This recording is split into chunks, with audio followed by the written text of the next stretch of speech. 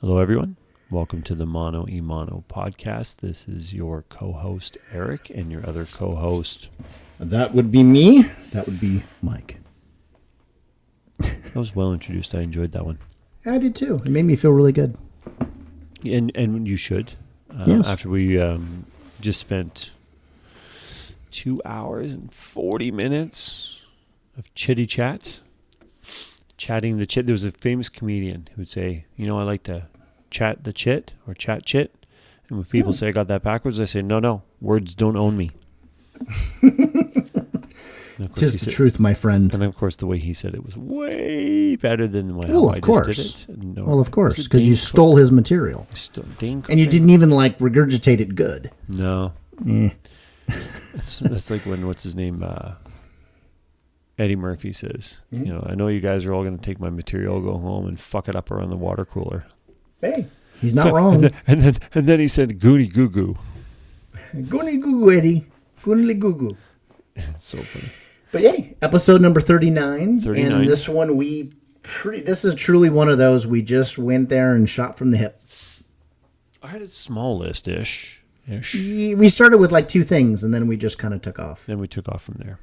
Yeah, so it was fun. One of those. I enjoyed it. Yep. Maybe we should just get right to the episode so they can enjoy the very lengthy time, probably with a couple pauses in between to take a breath. Yes, make sure you take your pee breaks. Mr. Madison, what you just said is one of the most insanely idiotic things I have ever heard. At no point in your rambling, incoherent response were you even close to anything that could be considered a rational thought. Everyone in this room is now dumber for having listened to it. I award you no points, and may God have mercy on your soul. Let me hit that record button. We are recording. We are live. We are live. You just said, did my grandpa say doohickey? Did your grandpa say doohickey? Yeah. Doohickey was pretty consistent. Pretty good. In the grandfather household.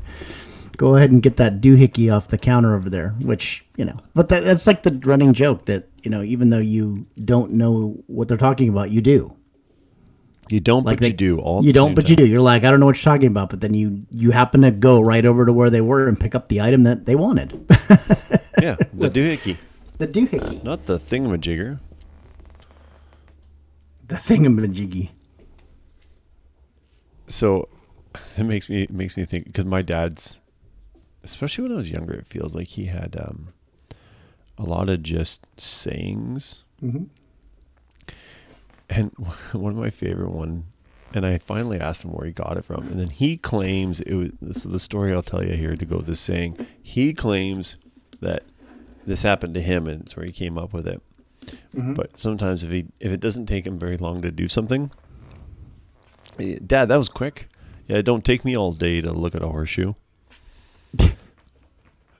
You're like, who would take all day to look at a horseshoe? Right. So then I asked him, I go, well, right. And he goes, well, no, when I was younger, I was at a blacksmith one time, and he said, don't touch that. It's pretty hot.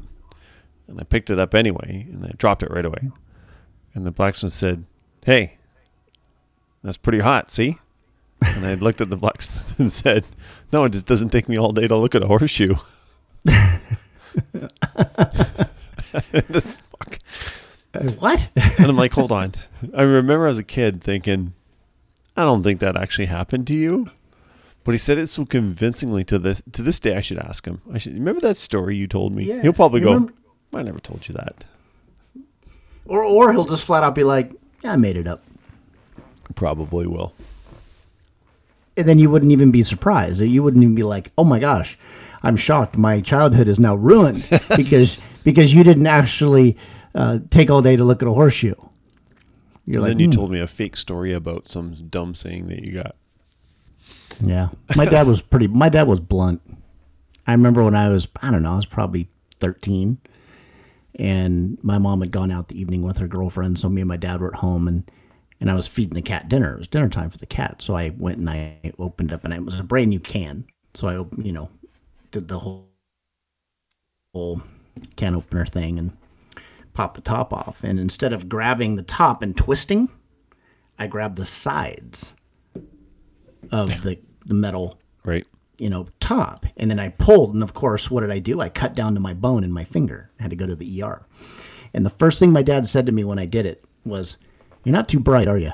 It's the first thing he came, and then we went to the ER. But it was the first thing that came out of his mouth was, "You're not too bright, are you?" I was not. It is funny when people say shit like that. Like one time I was home, and I know it was with Griffin since he was born, because Christy was at work. So he had to have been at least a year, because Christy was at work.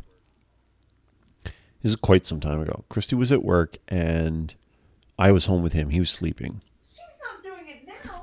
Whoa, what was that? That was awesome. Susan's now on our podcast. She made it on the show finally. She's like, "You made it on the show finally." Hello. Hi. She's talking about, my mom's having a text message conversation with her. So she had to bust in and tell you all about it? Well, she's been group texting us, and I stopped looking at this point. Yeah. And now my mom gets obsessive. When she gets something in her head, she talks about that and that and so that what's she and talking that. about? She will beat it to death. She has a piano in the house that's been there forever. I mean, she grew up with it or something like that, Right. and it's been there since before I was born. And she hasn't played it in decades. Since before you were born. Yeah, maybe after that. Maybe after, but okay. So she's been talking about who she would want to give it to, because I'm not a piano person. We really wouldn't do much with it up at the house, and that was fine that she would want to give the piano to somebody who would like it, which I'm like, that's great. It's a piano. Totally. And it's an old school piano. I mean, it's built like in the early 1900s range. So it's an old school nice piano. And so now, but for years she was talking about giving it to one person. Now all of a sudden she stopped deciding wanted to do that. Now she's thinking about giving it to another person. So instead of just kind of texting us that information and just letting us sit on it and be like, that's fine and we'll talk about it later, she just then now starts going into the whole conversation about it. And she's going to like beat this to death. She's going to talk about this for like 3 days. And it's like, we just don't care. Do what you want to do. That's great. You're letting us know what you're going to do. Totally fine. We're with you on it. But she does this with everything though. When she just obsesses on a subject and she will just beat it till the end. And you're just like, this really wasn't a conversation we needed to beat till the end 3 days later. We really didn't. I love you. I mean, she's wonderful, but man, sometimes you're just like, leave it alone. Yeah, it was like my mom. Like Susan was supposed to. She's graduating from her master's, right? So she's just finished school, and we were supposed to go down on the 21st, and she was supposed to walk. That's already this year? Wow, it creeps up pretty fast. It does, yeah. And so she was supposed congrats to Susan. To her, yes, on her MBA. Yes, absolutely. Is it MBA? What did she do? Masters? Huh? She did it in. Why did I say MBA? I don't know why I thought that. You're thinking Masters of Business Administration, but it's not. Correct. It's I don't remember. It's all having to do with building web design and a whole bunch of stuff. I can't remember if it helps. So definitely not an MBA. Not an MBA, but it's definitely. Gotcha. She actually graduated cum laude. Oh. So. Wow! Double congratulations. So we were supposed to walk. Yes, we were. Now she's past me. See, I had a bachelor's degree. Dallas got a bachelor's degree, and then Susan now has the master's. So she's officially has the title of the most educated in her household. And smartest. Oh, well, she was smart even before the master's. And best looking. That guaranteed. Absolutely. And most responsible. Oh, yeah. Yeah, pretty much. I could keep going, but I won't. Dude, there's a list, and I don't think there'd be anything on there that I would argue with, actually. But no, so she was supposed to go down and walk. No. You have the best beard. That's true. See? What? No, I'm just kidding. I'm just totally kidding. She's gonna kill me for that one. But good thing she doesn't listen. Does she listen? Yeah. Does she listen to this? No. No, she doesn't. No, Christy. Has she ever? No. Yeah, Christy doesn't listen to this at all. She has no interest. No, and that's the same thing with Susan. She was like, "Does it bother you that I don't listen to it?" I go, "No, absolutely not. We like to do it. That's fine. That you're not interested in it. Totally fine. Doesn't bother me whatsoever." And so she's supposed to go walk to get her diploma, and of course, because of COVID, that's not happening. You can't do this anymore. So now they're doing a virtual graduation kind of thing, right? Which is cool. I mean, you got to do what you got to do. But she didn't want to make a big thing about it because she wanted to do it. And then, keep in mind, as we get toward the end of this month is when Dallas's birthday was. And then the June 2nd when he died. So we're coming up to like the firsts here, right? So she didn't really want to do anything other than, just, hey, happy graduation kind of thing. But my mom, of course, my mom wants to make it special. And I get it. I totally understand it. Like, I think, my mom, it's from a well-intentioned place, clearly. But she just doesn't get the hint when Susan's like, I don't really want a big deal. And she's being serious about it. Not like, I don't want a big deal and then everybody does something, right? That's not her. So, but she just doesn't really want to do anything additional fancy. I mean, it's already messed up anyways. And because my mom was like, why don't we set up a TV at the park and we can have friends come and we can have a graduation. We're like, a TV at the park. That's awesome. It's a great idea, just not for her. Again, it's coming from a well-intentioned place. Of course. And she means very well with it. But the problem is my mom will now browbeat this, though. She's going to just beat this drum. And it's like I could see it coming. But, oh, well, that's totally fine. Sit back and enjoy the ride. Yeah. What else are you going to do, right? Yeah. It's very interesting. So, but anyways, so what's the haps? We actually don't actually have a list of things to talk about. I wrote down a couple of things. Don't you worry. Good, nice. Well, I figured you would. I didn't. I'll tell you what they are in a second. Cool. But I'll go. Actually, one of them I wrote it. When you said that your dad said, what did your dad say again? Go to the ER? No, what did he say? Oh yeah. He said, "You're not too bright, are you?" You're not too bright. And then took you to the ER. So right. I was home, and Griffin was young. I'm home. He's sleeping. And I'm making some homemade salsa, I remember. And I was chopping some cilantro with my chef knife and just zipping through it, right? Now, the funny thing is I've used that chef knife for years.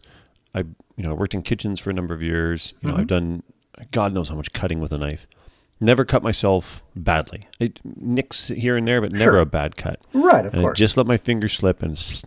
I mean, there was a picture I put up on Facebook years ago that people were like, what the fuck happened? Oh, I think you actually texted me that picture. I remember like now. 6-7 years ago it happened. It was fucking, it was brutal. And the Yeah. picture was actually the day after I had taken the gauze off. And anyway, so when that one happened, and it actually took the end of my finger off, and there's still like a scar, and there's like, if I touch it, it's got even the slightest sort of like, okay, I can feel where the sort of the, like it's like 10% dead there sort of thing. Mm-hmm. Like the feeling's not quite 100% still years later.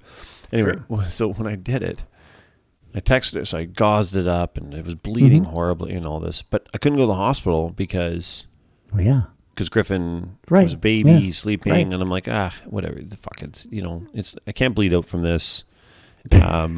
It was pretty bad. It bled for a while. I had pressure on it for a long, anyway, I remember when I finally texted her to say, I cut my finger pretty bad. I'm not going to go to the hospital. I really should, but and I remember like it. When sometimes memories play like a video in your head, like they're just crystal clear. And I remember the text back was, "Did you clean up after yourself?" And I'm like, "No, I just like in the bathroom." She's like, "No, is there like blood in the kitchen?" I'm like, "I got what I could." Like, thanks for the compassion. I know, but hey. But I was like, what? Like, I'm fine. Thanks for asking. But I'm fine, thank you. And I said that, and she's like, well, clearly you're texting me, so you're okay. No, that's not. Damn her and her logic. Yeah, but that's not the determining factor if somebody's okay or not. Okay, so there's two things. Oh, by the way, I still have I have a scar on my finger you? from that cat food incident. It's been there my whole life at this point. You and me both on this one. Yeah, it's pretty major. Okay, so there's that. Then the other one is the news on Joe Rogan, which I find fascinating. Yeah. I just actually saw about that today. Yeah, I texted. I didn't read much about it, but I kind of have a general idea, like you said. I mean, I kind of got it. Yeah, I read a little bit on it. He made an announcement on his Instagram page. So for everybody listening, if you're listening to this, you're probably into podcasts. There's a good chance that you listen to Joe Rogan, the Joe Rogan Experience. Sure. So you may or may not have heard. Again, I follow him on Instagram. He made the announcement. Then his his pal Cameron Haynes did on his own thing. But so Joe Rogan, it says here, I'm going to bring up I didn't actually read the story yet. I read a little bit from the snippet from the Wall Street Journal. So it's from the Wall Street Journal. So his full library, dating back 11 years, is to hit Spotify on September 1st. And then before the end of the year, he said at the end of the year or something, but basically it's going to become exclusive to Spotify. Now it's going to continue to be free. It'll always be free, he said. Fucking Wall Street Journal. It's behind a paywall, their story. That bugs me. But $100 million. It doesn't say how long that $100 million is for, but I mean that's amazing. Yeah. Oh yeah. What I wanted to talk about in regards to, first of all, it's amazing because it's like it really legitimizes podcasts, I think, beyond what people even sort of talk about. Right. Because he actually, that's actually a larger deal than Howard Stern's with, was it Sirius or XM? Sirius, right? Sirius. Yeah, Sirius. But that actually puts him up because the Sirius deal that Howard Stern made was $93 million. Right. Yeah. And that's for Sirius. Yeah, that's for a pay service. Right, exactly. Because Spotify, well, it's a pay service, the podcast won't be. Right. Which is just astonishing, right? It really is. It's really pretty phenomenal. Now, where was I at? I said there was something I really wanted to, I think, I guess it really, again, it comes down to sort of the legitimizing of podcasts. I mean, there are some podcasts, and I found a couple more, and I think we talked about it. It's the Conan O'Brien one. Yeah. I started to listen to that. I don't know if you've listened to any of it. No, I have not for Conan, no. It's fantastic. I haven't listened to a lot of them lately, so yeah. It's really, really good. The first one he did, because it's called Conan Tries to Find a Friend. Right? And the whole idea is he talks with guests that he's had on the show, and and he talks about, like, are we friends? Are we not? Like, you've been on my show, people think we're friendly, but like he doesn't quite talk like that. But he has a pretty good conversation with and the Will Ferrell one is the first one. It's tremendous, of course, because they've worked together for a long time because they worked on SNL before when Conan was just a writer, right? Yeah, and whatnot. But that's a really good one. And another one, and I haven't listened to it yet, but the reviews on it are tremendous. And we talked about this guy last week, Mike Tyson. Yes, has a podcast, and I didn't know that. And I love that. First of all, I love the name of it. It's Hotboxing. Right? So boxer / the weed thing, right? Yeah, exactly. So, like, first of all, great name. And, like, of course, he can get whoever he wants on. So, sure. I mean, there's like Danny Trejo. Who's going to say no to him? Oh, Danny Trejo. That'd be a great one. Jackass, Steve-O. Steve-O. Roseanne Barr, Mickey Rourke and Chuck Zito, Be Real of Cypress Hill. Yeah. To an AI expert, Neil Sahota, Terry Crews, part 1 and 2. Like, that'd be a good one. That'd be really good. And then Michael Rappaport, Joey Diaz. Like, it's just across Rapper Logic. That's sports people. Oh, Snoop Dogg. That would be great. Almost everybody is doing some sort of some sort of, obviously not everybody, but it feels like, which is a good thing, that a lot of people are doing these on the side. Like Bill Burr does it like once a week, right? Or something like that. He does. And he's been doing his for like 10 years. Yeah, exactly. So he falls in the line of kind of doing it before it was hip, Oh, yeah. Yeah. Dax Shepard has 2. He has 2, and actually I've listened to a little bit of his. And again, the Joe Rogan getting this big payoff, which, is amazing. And if you want to talk about well-earned and talk about a guy who works his ass off, I mean, there's a guy. He really sort of almost has 3 careers going. Yeah. Because he's a stand-up comedian first and foremost, right? That's his thing. Yep. And then as an actor, I mean, he had that going on, but it wasn't his big thing. And he's always admitted it's not really something he was really into. It's not something that It was a he's paycheck. Yeah, right, exactly. And then obviously the martial arts he does. Yeah, the and martial arts and UFC the whole life stuff, of that. and then the UFC life of doing a lot of the announcing and all the commentary and things like that. And then the podcast. It's got like 3 things basically. Yeah, in the podcast. It's actually interesting because when I was reading an article here and I found it's the Verge one, it says this is a massive get for Spotify, which has made podcasting a core focus. So it's interesting that, I've heard that too, that Spotify's really focusing on its on podcasting and really. So they went out and got pretty much the top podcast. Yeah, which is cool when you think about it. Yeah. Yeah. Hey, we want to focus on podcasts. Let's go get the best out there. Yeah. Literally the number one. And it's interesting. I didn't know this either until it was just last year. But our new host, so for listeners as well, you may have noticed we used Simplecast to start off. And currently we now use Anchor.fm. And Anchor.fm was purchased by Spotify. Oh wow! Yeah, Nice. so we actually are using. We're a part of this. We're a part of the Spotify world. We're part of the Spotify world, right? Yeah, it's pretty crazy, right? Yeah. But yeah, it's pretty crazy to think that podcasting and I almost sort of put people in 2 categories. I'm like, you're a podcast listener or you're not. And it's interesting to try to talk to people about podcasts, because if you talk to someone who's listened to them, they definitely will name off right away. Okay, I listen to this, and this. And you can kind of get a feel for where people's tastes run very quickly or sort of interests.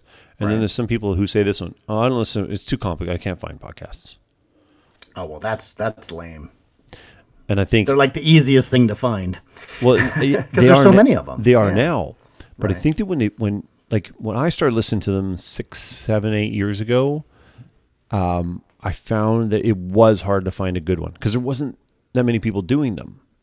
But now, like, you want to listen to something, comedy. You want to listen to intellectual academia. If you want to listen to sports, like, there is so much out there.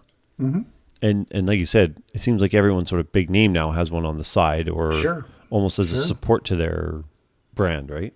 Yeah. You would think. I mean, at least the people I can think of, almost all of them off the top of my head, do something of that sort. Whether it be their own show or they do it like we do it with multiple people. That's common too. Like what's the one you send me stuff all the time for, the guy and the girl that are hilarious. I know that narrows it down. Come on, the thingamajiggy. You know what I'm talking about. Are you talking to Instagram, the TikToks I send you? No. Well, those are funny, but I'm talking about the podcast. Who's the comedian, the guy and the girl that you? Are you talking about the husband and wife? I don't know. Are you if talking they're about Tom married. Segura and Christina Prizzinski? Yes, that's it. Is that's Gotcha. Yeah. Your mom's house. Yeah. Yes, that's what it was. Yeah. So yeah, see, I said thingamajiggy, and you know what I was talking about. I sure did. You see, so Yeah. point proven. So, but yeah, I mean, or you do something like that, and that's the thing but it's so accessible that it doesn't take a lot of time. I mean, you take the time to do it in terms of like sit down and talk and do things. That's right. But you can do that like what Rogan's done. And granted, he's done it better than anybody else. He's still the best at it, period. But no doubt. yeah. But it's interesting because you can go do, like in his case, right, do announcing and play-by-play of UFC, and then the next day get up and do a show for 2 hours if he wants to do it, right? So there's a lot of work involved in it. I mean, it's not like he just comes in and it's no big deal. He's really good at what he does. Yes, and he is. to be really good at what he does is he is constantly learning. He's definitely someone who is open. And that's why he's kind of so nice to listen to on the interviews, because you can have so many different types of people that come on, and he genuinely asks questions wanting to understand you as the person, right? Which is very cool, because, you don't ever hear him go into a conversation, generally speaking, with, okay, here's my idea, and he's going to like slam it at you. He's very much of a free thinker, right? So he's very much like, he can have somebody on like Neil deGrasse Tyson and then turn around the next day and have Ted Nugent, and they both be very interesting. And then have a comedian, and then have a UFC. Right? Yeah, no doubt. And then have a biologist or something on if he wants to. He just has the ability that he definitely does his homework, right? Enough. Yep. Right. You cannot do that and be. He calls himself a big dumb meathead, and I mean he's not. It's the farthest thing from the truth, isn't it? Yeah. He likes to be self-deprecating, but we know he's not. But he's one of those guys because he's like, look, the people that he has on, obviously, generally speaking, depending on like having Elon Musk on. Yep. Right? He's going to have an area of understanding that Rogan doesn't, or you or me or whoever. And that's what's always interesting is like having Robert Downey Jr. on and having all these people on. Bernie Sanders, right? You get to see people in a different point of view. You get to see them in a one-on-one setting, like you said, which completely changes, or at least it gives you a different perspective of that person that you're listening to. It actually feels like you get to know them because it seems less formal, right? And that authenticity that he brings in that way that you're bringing up is why. There's two things about that.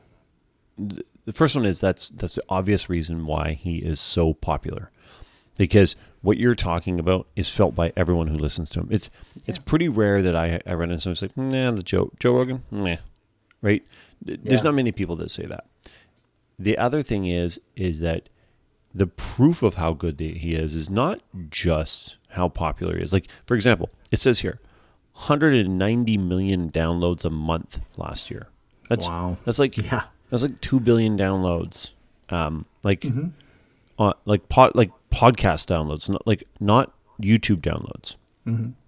Yeah. And yet, what's the average runtime of one of his episodes? 2.5 hours? I'd say anywhere between 2.5 to 4 hours. Yeah, because he generally with many guests hits about 3, but like Elon, he barely hit 2. So he's Downey Jr. He barely hit. He was like an hour and a half, almost. Bernie and Sanders was like an hour and a half. Yeah.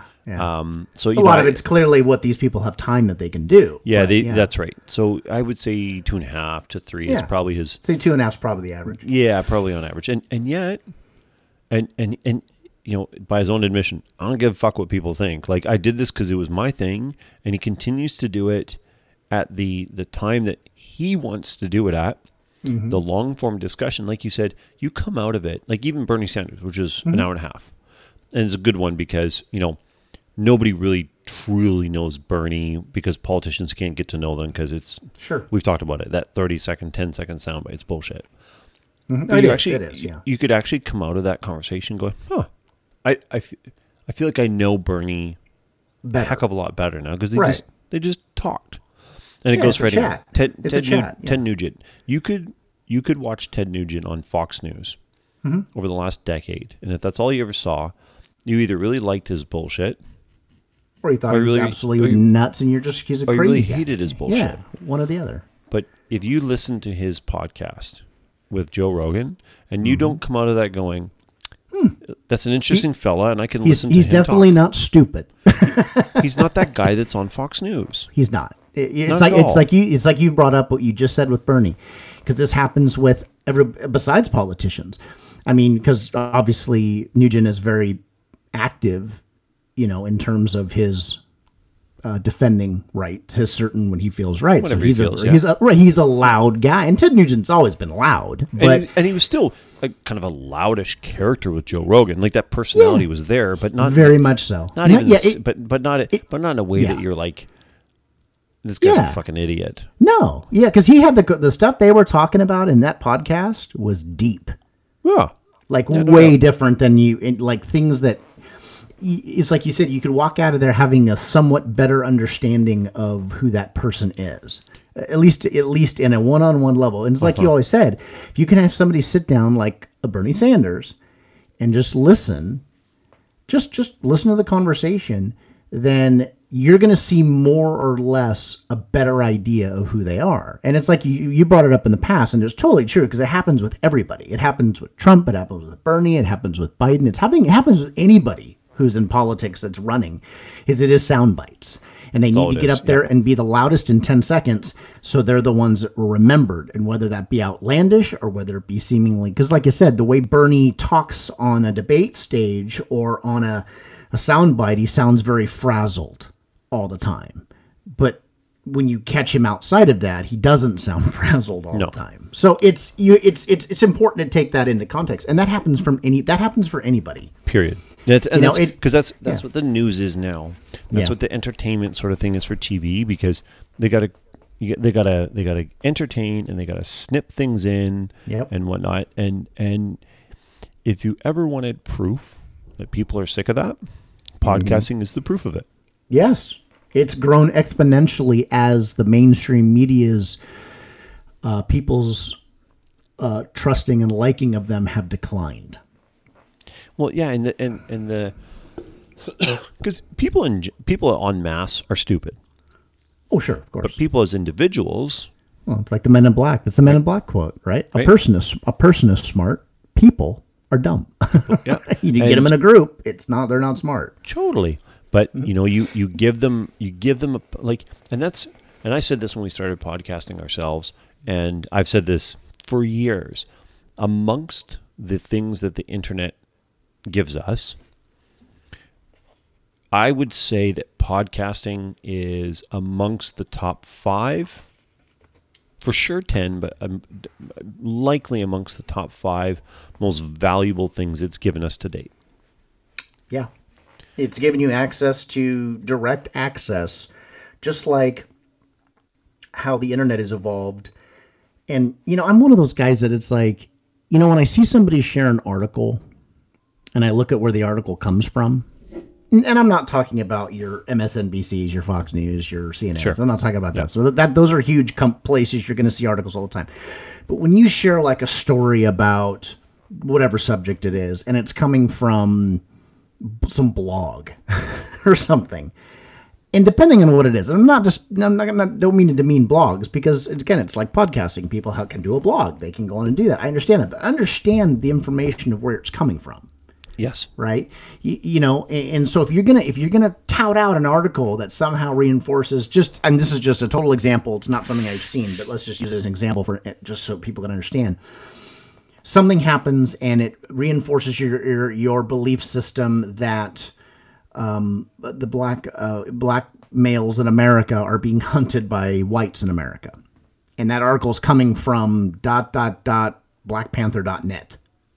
I'm not seeing this from let's just say Fox News, whatever, right? Something that and to me, I'm going, and it's not fair to a certain point, because there may be some valid points in that article. And I'm not saying that they're not. I just mean that, people, you can share things from everywhere now. And that's the one thing about the internet is you do have time to step back and now research more, just Googling it and see where am I getting this information from? Am I getting it from, a Hard Stance website that is in Detroit, Michigan, that's run by 2 people, or am I, that's, say, conspiracy, and that goes for any kind of thing, whether it could be the government conspiracy, it could be whatever. But I think that podcasting is basically, it's the same idea as Google at this point, right? Like I want to listen to Ben Shapiro, right? But he has the Daily Wire show or whatever, the Ben Shapiro show. But I mean, That's right.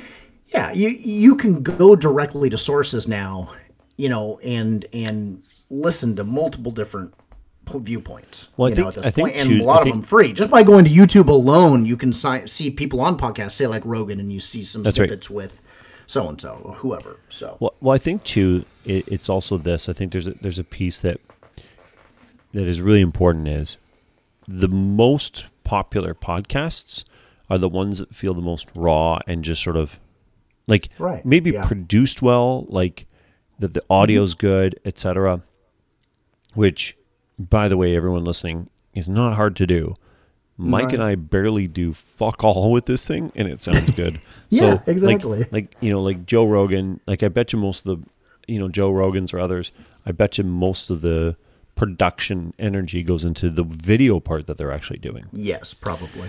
Not in the actual audio. Audio stuff, no. That's easy. I mean, look at we sound decent, and Yeah, and we don't really do this remotely for a living, so we not even nor we didn't put much energy into actually learning on that. Well, actually, you've done zero officially, and I've done not much more than that. But it's point. It's a good thing we're not trying to feed our families this way, huh? Yeah, right. We'd probably be different at it if that was the case. We'd probably be a lot different, but Right. but again, how much more differently. Anyway, but I think that's also what it is. Like Joe's is just they're two people. Just like I've even heard on some that people were new to being on the show. They're like, "So we're going?" And it's like, "Yeah, let's talk." We just roll into it. Yeah, and a couple of people like it's so impressive how like I didn't come here and you didn't ask me for what you want to talk about or anything. He's like, no, we don't do that. We just sit down and talk. And I think that one and ones like some of my favorite ones to listen to are I've mentioned it before your mom's house sort of network with Tom Segura, and then there's Bert Kreischer over on his own. The Bill Burt podcast. So Bill has his own. I have that one, and then Bert Kreischer has his own, and then they do one together. Sure. Yeah, I could see that. But again, it's just them talking. And it's funny because the Bill Burt podcast, which I hadn't heard about until after we'd started, it's sort of like us. Like they meet up together, but during COVID, they've been doing basically how we've been doing it. Right, sure. Now they use a video. Right. Of course, I have no interest in doing a video one at this time because I don't think anybody really wants to watch us talk. Well, first of all, we don't have a place really. Well, you would have I'd have to set up a space. Right. You have a space you could film in right now. Yeah, It would actually be pretty cool. Yeah. Mine wouldn't be. But again, it's the ones that there's good informational ones I've listened to, but I think in regards to like Joe's and others. So anyway, that's the Joe Rogan thing. Good for him. Congrats to Joe Rogan. Just taking sort of that huge, gigantic step in legitimizing this. This medium, really. Yeah, this medium. That's what and that's the thing right now. Just with anything, you have access to information. We have access to the most information in the history of the world at this point right now. That's right. That being said, sometimes you can have too much information. So it's always good to try to filter out where you're getting things from. And I'm not saying you shouldn't read other people's stuff. I'm just saying just understand where it's coming from, before you make any judgments on certain things, So, but yeah, it's a fun endeavor. I enjoy it, and I like the fact that we do some, we kind of write down topics just because, well, we're old. And if we have kind of a 2-week window, so it's like I'll jot them down because I don't want to forget, right? That's right. But we also don't just go like, okay, I think only one time have we ever gone down and said, okay, we covered this, and that was actually the last episode because we had a lot to talk about. Yes. And then this, so going into this one, I knew we kind of had minimal, and I was kind of looking forward to it because it really would be kind of more of just an open-ended what's been happening, because we started this whole endeavor, and for people who've been with us the whole time, was just a chance for us to sit down at the time once a week and catch up and talk about things that happened during the week, whether it be personally or out in the world, and have those conversations. And that pretty much has stayed the same. We have done pretty much that the whole time. Occasionally we've got more structure on a certain episode or have people on and things like that. But I think it all comes back to basic, just sitting down and just shooting the breeze and seeing where the conversation goes for the most part. And I like that. So, Speaking of having people on, what about your what was her? Christine? Yeah, Christy. Yeah. I know she wants to come on. I told her I need to set up with her and get her kind of up and running at her house. We got to get it. We got to do it then. We will. Okay, I will. I'll work on it now. Right. I said that last time, and honestly, I just forgot. So, but hey, that's my charm. That's my charm. Exactly. But speaking, okay, let me ask you this question. Okay. You started 18. Afterlife. You started Afterlife. I did. Today. Yeah, I'm in the middle of episode 2. Right. Great. And of course, we won't. I can't wait till you finish the 2, because there's like 6. I think it's 6 episodes, 6 or 7 episodes, and they're like 30 minutes. So it's not That's like right. it's an hour It's show. quick. I know this is pretty quick. So I can't wait for you to get your full view on it. Everybody. If you're on Twitter, everybody's pumping it. It's fantastic. It's nothing in any. And I will say this right now. People go watch it. It's on Netflix with Ricky Gervais, and I'm just going to tell you, it is nothing. it has the hints of Ricky Gervais. He's got some great humor that he has in there, and his, there are some bits that he does in there, I guess you could say, but it's actually really a dramatic show. It's not a comedy. It's kind of, I guess you could say, it's somewhat of a dark comedy in a weird way. You know what I would put it? You know what it's very much in line with though? What's the name of the movie where nobody can tell lies and he's the only one that? Oh, The Invention of Lying or something like that. The Invention of Lying. When he starts making up about God and nobody knows about God, right? So suddenly he because his mom dies. It feels like that.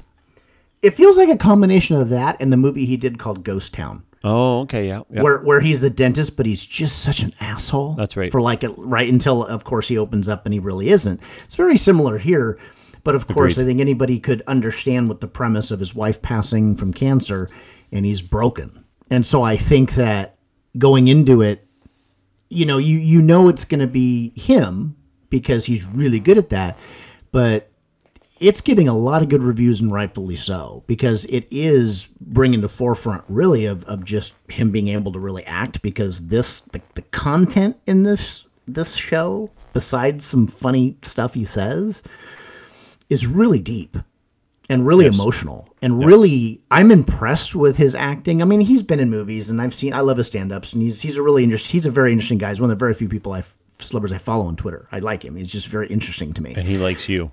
Apparently. And everybody else. But hey, it's nice that he did it, right? What are you going to do? So Ricky Gervais liked one of Mike's tweets. We haven't given. You're famous. No. Ricky Gervais.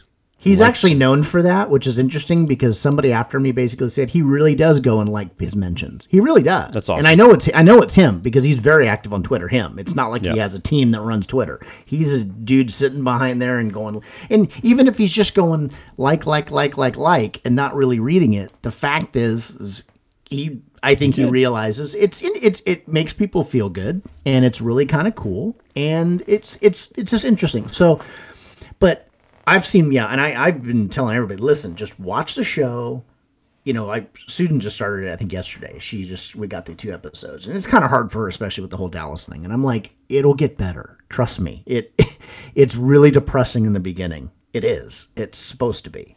But as he kind of slightly comes out of his shell a little bit, it gets better. I mean, there's still lapses, and that's the whole point of all this. It's kind of like, I'm like, it is a great example, a show that gives you no matter who you lost, whether you lost a partner, a parent, a child, anything, it gives you that outlet to understand, or at least identify and go, it hurts.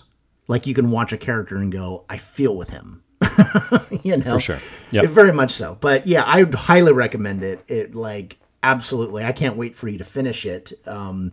Just because I think you're just gonna get even more into it. It's hilarious, just like the bit with, like you said, the bit with the whole dinner party. Like the thing I texted you, the dinner parties, talk about dinner party and stuff, and he's like Rowan Atkinson, But he's so, and the character, he's just so, and he's bitter, and I get it, and he's just at that stage where he's just like, I don't really care.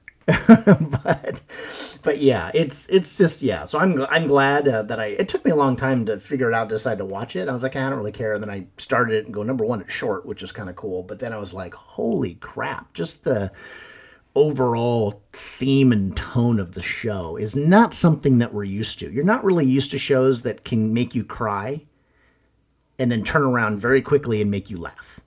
It's, because it just gets you that quickly. Pretty impressive. Well, I love it. Just like the different offices. Mm-hmm. There's no laugh track, so no, yeah.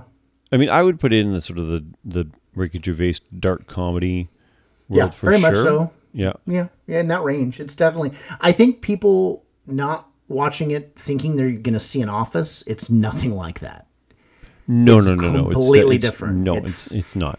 It's not like Derek that he did. Derek was a very similar type show. Have you ever seen Derek?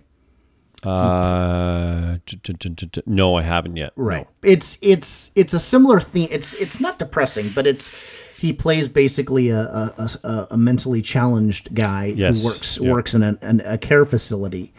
And it's just kind of following him, and he's mentally challenged, and but he plays it so well. And he had another clip that I tweeted one time, and it was him having to put his dog down.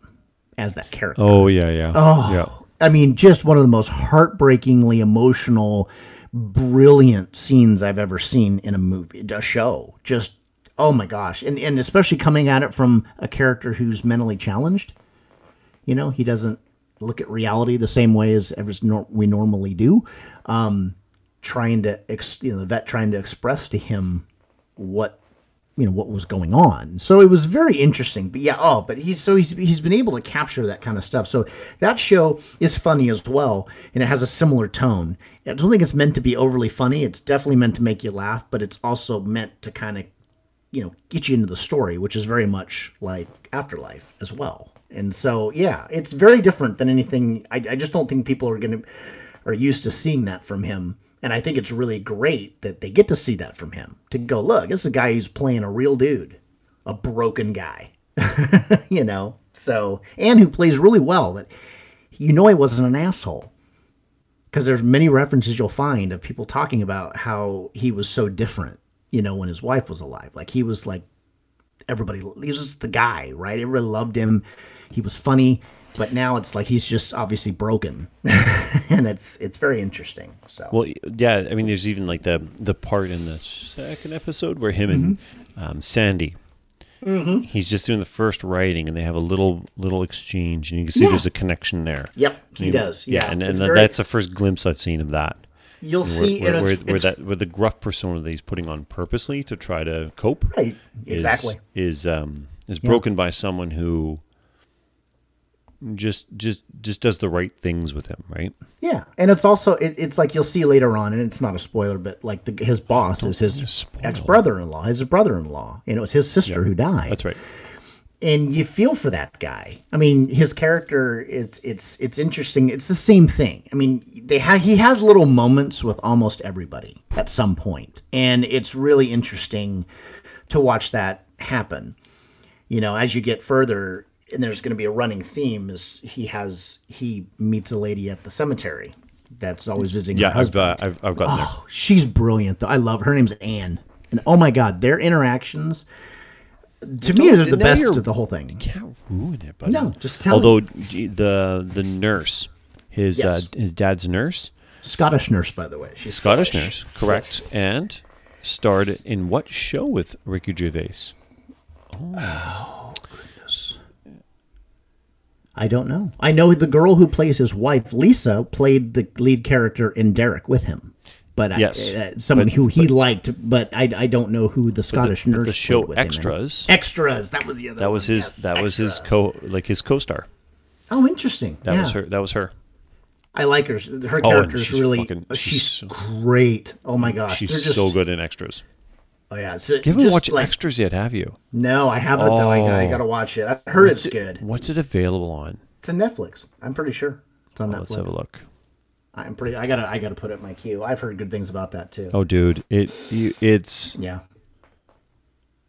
Extra. It's interesting to see a lot of the people that are in them because they're in a lot of the other stuff, and it's great because it really shows you like you see that a lot. You see that with actors, and it's like, oh, they definitely all know each other, and like obviously, that's right. His wife that he in this, you don't really see her. I mean, she's in a video and stuff, and the video diary, I guess. You see memories of her, but I mean, she played the lead character with him and Derek. So it's like, oh, this is really cool that they all kind of flip around, and do all this kind of different stuff. But oh yeah, it's just great. Hold on, so it's not on there. It's not on there. Let's see if we can find Extras. Maybe it's on Prime. I don't remember. I thought it was. I saw it the other day, and I didn't. I'm going through all my over-the-top services here and trying to find it. Went through Crave. Crave is a Canadian one, and it actually is pretty cool because it curates from different places. Oh, hold on, Extras. It's on Prime. No. Okay. No, it's not. What the fuck? Extras. Hold on. Extras. I've seen it. I've seen it. The ticker for it just says times. Extras Season 1. So I click on it, and it doesn't... Is it messing with me? That's weird. Yeah, Extras is on Netflix. I'm looking at it right now. No, it's not on Canadian Netflix. We don't have the same library. Oh, that's right. No, this one's on... Yeah, this one is... There you go. I'm going to put some in my queue. Dude, it's so good. Yeah, oh, that's right. This is the one you were telling me about because Kate Winslet's on there. You told me a little bit about this. Ben Stiller's Ben in Stiller one. and Patrick Stewart. And, Oh my God, I forgot he was in it. I love Patrick Stewart. Oh, that episode is so good. And they all they all play themselves. Right. That's exactly. Yeah. Well, you're showing, the invention of lying is what you're talking about. That's right.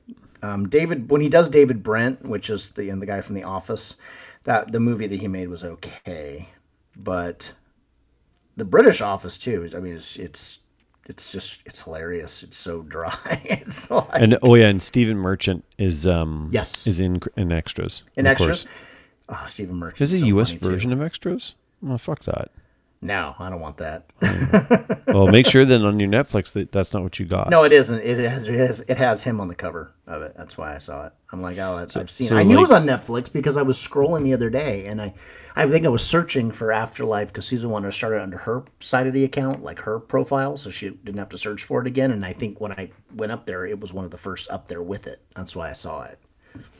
So Jude Law was scheduled to be in one of the episodes. DiCaprio had been considered but was not in. Patrick Stewart was actually the replacement for Jude Law. But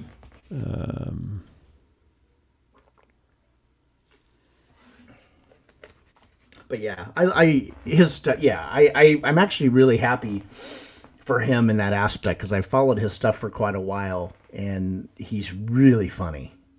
And I love his specials, his stand-up stuff. I mean, his stuff on when he does the Netflix specials or whatever. Oh my God, they're so funny. I mean, they're just so funny, and it's just like that. You're right. He's just a straight. He is a comedian. That's what this guy was, and I like to see him doing these little different things. In Ghost Town, he played a guy that really wasn't funny at all, actually. Whereas this, it's a depressing kind of funny in a weird way. But so it's not your typical. Yeah. Here's season 1. Kate Winslet, Ben Stiller, Ross Kemp, and Vinnie Jones. Oh, Vinnie Jones, yeah. Okay. Les Dennis, I don't know who that is. Oh, I know he is. He was a TV presenter, and then Samuel L. Jackson, then Patrick Stewart. Oh, that's good. I'm gonna check it out. I threw it in my queue. Yeah, so I can start it. So good. But yeah, I highly recommend it to everybody out there. Check it out. It is so worth the time. Afterlife. Afterlife. And it's super good. And I'm gonna forewarn you, it can be pretty emotional, in a good way. It's actually pretty cathartic. Unless you're like Chandler and you're dead inside. True, that's possible. I could be. Nah. Is the baby crying? Sounds like it. Can you hear that? Yeah. Hold on.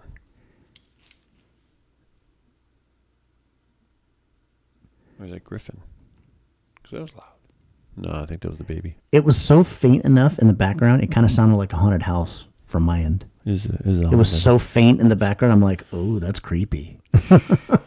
I just shot myself. The ghost baby is crying again. I just shot myself. But you were saying, this is, so how are you doing it? So carnivore, let's give a carnivore update. Yeah, let's do that. So it's now been since March 1st. I have had a few days where I ate shitty foods, but a little story. So people have said to me, all right, you're eating all this red meat and not eating any vegetables, you're going to get gout. Well, I already had gout. Like I have mild gout that flares up now and again.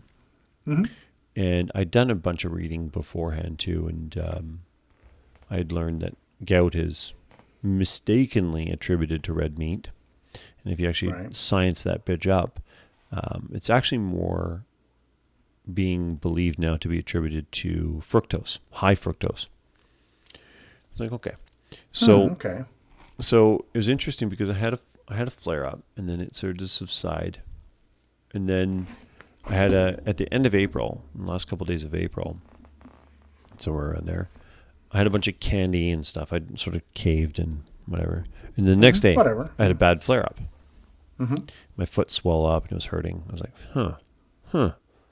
So I went back to being pretty strict as of May 1st.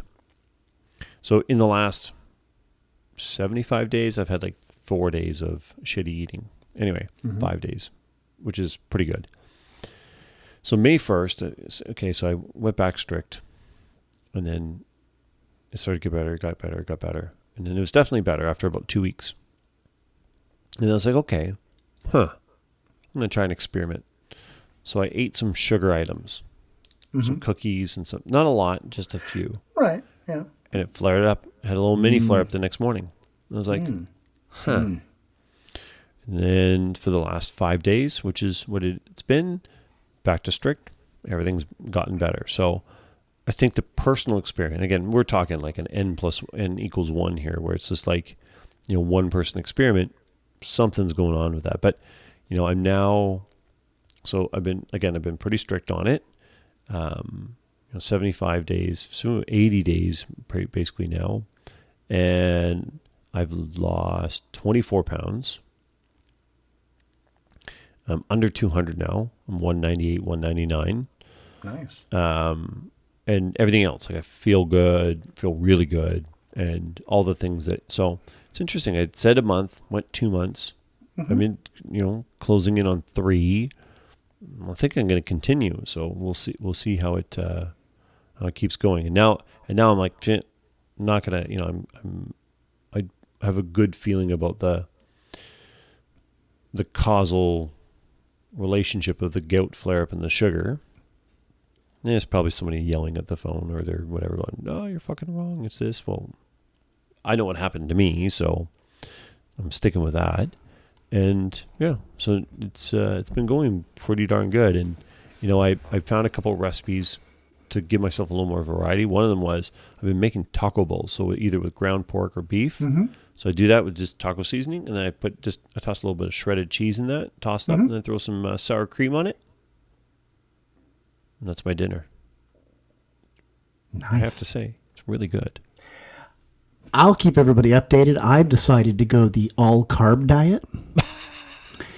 And I'm currently ballooning. Are you really? No.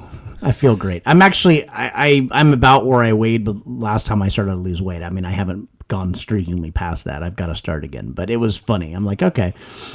But I'm like, no, you know what? I'm kind of happy right now. And that's key, right? Yeah, and that will change. I always get to a point, and Susan's the same way. We always get to a point where we're like, okay, I'm doing it.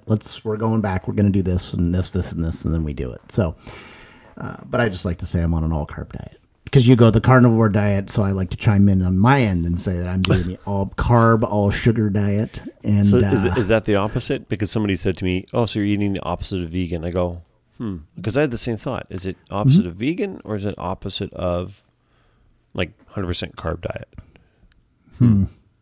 I think it's more that. I'm not ideological about it, so I would go the opposite of the carb thing. Right. But then I saw a shirt that said 100% non-vegan. I was like, oh, I want that shirt. The real you comes out when you see that. You're like, oh yes. I'm like, yes. I would love to have that, to be able to just be like walking down the street and somebody go, what? I'm like, yeah, are you vegan? Yeah, I find that insulting. That's the best part of it. Yeah, right? I find it insulting. You know what? I find it just as insulting that you're a vegan. Have a nice day. Right? Yeah. There was, so speaking of giving non-vegans a hard time, so there's, or a vegan a hard time. Vegan a hard time. Yeah. So I had somebody comment on a comment that I made. So I follow a guy named Sean Baker. Mm-hmm. He's a carnivore person and advocate in some ways. Anyway, he posted it. He goes, who has the caption for this one? And it shows, is this seriously Moby? I'll have to look it up. But it shows a guy with a tattoo on his neck that says vegan for life. Mm-hmm. And he's like, who has the best caption for this, right?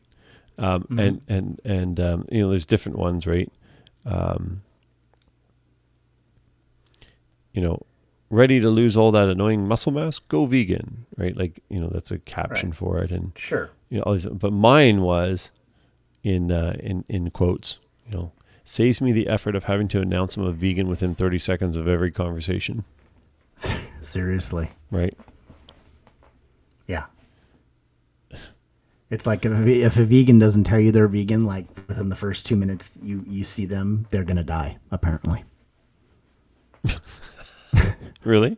Seriously. 2 minutes? Apparently it's a thing.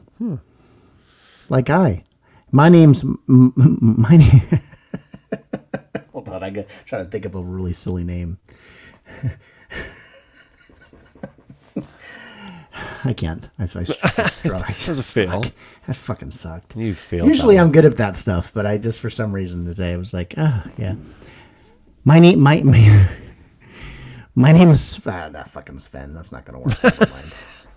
I'm trying to think of something just ridiculously over the top. My name is Mandarin. I bet. My name is Mandarin. I'm a vegan. Oh, thank God. Thank God you said that because you were gonna die. I love. It's like CrossFit people. It's the same thing. It's the running joke of CrossFit. You know, the number one rule of CrossFit is tell everybody every minute of the day you do CrossFit. What's the number one rule of CrossFit? Tell everybody you do CrossFit. What's rule number 2 of doing CrossFit? You got to tell everybody about doing CrossFit. Yeah, exactly. The Fight Club thing, but vegan, right? Oh yeah, exactly. I love this shirt that I pulled up. I forgot this one. This one's so good. My food eats your food. Oh yeah. It's a little play on the my elementary school kid beat up your honor student play. You know, the little jokes on the thing. I'm like, yeah, that's nice. I love this one. Meat is murder, and in the middle it says tasty, tasty murder. Yummy little murder. Yummy murder hornets.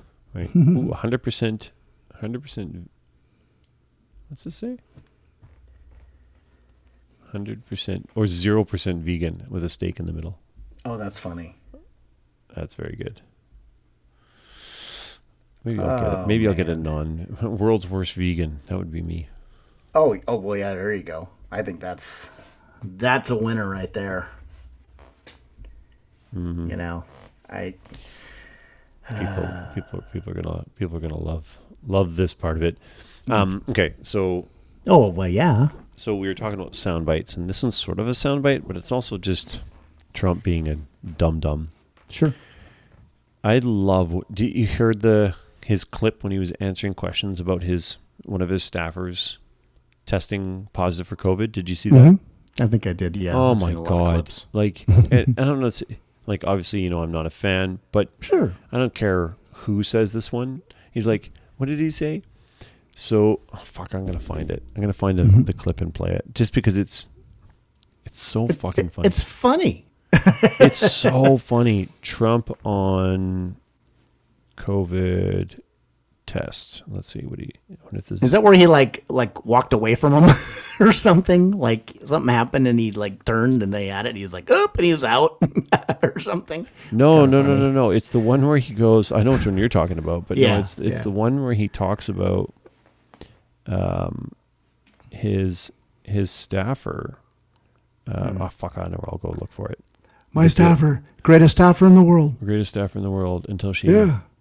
Until she had the COVID. Until she has the COVID. Where is it? Okay, here.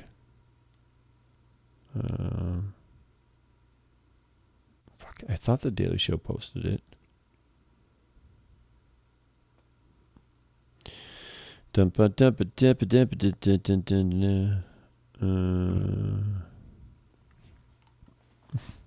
But basically he says, she was fine. She was perfectly clear. And then one day, suddenly, she tested positive. So we don't know about these tests. But that's the point of a test is you test people consistently. And then one day, that's the point of the test.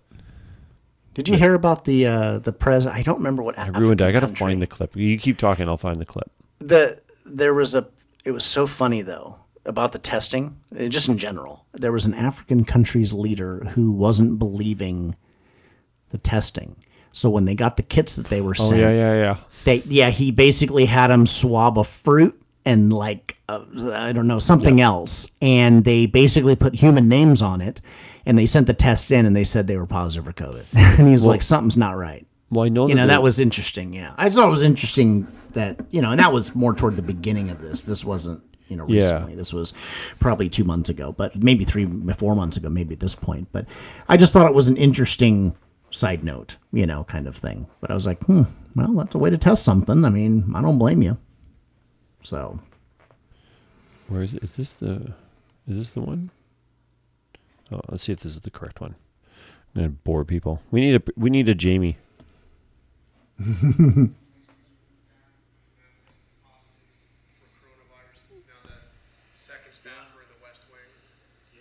I don't know much about it. Does anybody want to talk about it? She's a wonderful young woman. Katie, she tested very good for a long period of time, and then all of a sudden today... She tested very good. For a long period of time. So, first of all, she tested very good? You mean she tested negative? Yeah, I don't know what good means. Is that on the scale? Yeah. So, right. So here we go. So for people to listen to this, and it's so good. I don't know much about it. Does anybody want to talk about it? She's a wonderful young woman. I don't know what that has to do with anything. She tested very good for a long period of time, and then all of a sudden today she tested positive. She hasn't come into contact with me. She spent some time with the vice president. I believe, the press person, right? You'd say press person. So she tested positive out of the blue. This is why the whole concept of tests aren't necessarily great. The tests are perfect, but something can happen between a test where it's good and That's the problem with the tests. They're not okay. Oh, they're not perfect. That's why the tests are good. Yeah, I know. Well, what else does he say here? And all of a sudden, she was tested very recently and tested negative. And then today, I guess, for some reason, she tested positive. So Mike knows. For some reason. Well, if she tested negative before and now she tested positive, then yeah, there's clearly a connection. But that also does raise question. If she tested negative, say, multiple times before, nothing's changed, and all of a sudden it's positive, who knows? I don't know what the hell's going on. It's just funny. You just could have simply said, here's what I like. Here's what I think is funny about it. Is the fact that, Katie is what her name is. Apparently, correct. Yeah. Right. And at least she's a nice person. She's a very nice person. That's the funny part I do think about Trump is when he talks about people, and if he is being positive, he talks everybody up, right? Yeah. So it's like, Katie, or when there's a negative circumstance, he says there's a great person, He killed his mom the other day, but we've always known him to be a good person. Right, but I just think it's funny because it's like, well, Katie, she's a wonderful young lady, very good staffer. What does that have to do with the test? That has zero to do. What if Katie's an asshole? She's probably not, but it's just kind of funny. But that's just Trump speak. He does that all the time for everything, know? Oh, yeah. And I just even ignore at this point. But the point that he says... It's funny, though. That's what else does he say here? Let's see. I think there's a little more. Hold on. Ooh, there's usually some more. Getting a circle. Done what he has to do. I think he's on an airplane. Oh, no. This is... Yeah, that's right. Now they just talk about what the vice president's doing for precautions. Right, sure. And you know what? It's obviously something to take seriously. It's somebody that's, the vice president's close staff. It makes sense that could get around to Trump. We get. It's a legitimate question, and I don't. And actually, for him, that was actually a fairly decent response to that question. And that's he didn't belittle the question. No, he didn't. He's talking, which is kind of actually, to be fair, surprised me a little bit. I'm like. Oh, okay. Yeah, I get it. And Trump likes usually what he does with things like that sounds so negative, he usually does everything he can to spin his way out of it. And it's not something to spin your way out of. You don't have to. It's not like you did. It's not like Trump did anything wrong. No. Somebody potentially tested positive. Nobody's saying, Donald Trump, that's your fault. No, exactly. Maybe he actually has a realization that that's the case and why he's so calm about it. But the point that he says, tested, didn't test for it, didn't, and then suddenly did, and that's the problem with the testing. No, that's not the problem with the testing. That's exactly what you want out of the testing. You want it to show. You want it to show when he does it. But then if she goes and takes the same test the next day and she's clean, then it's a testing issue.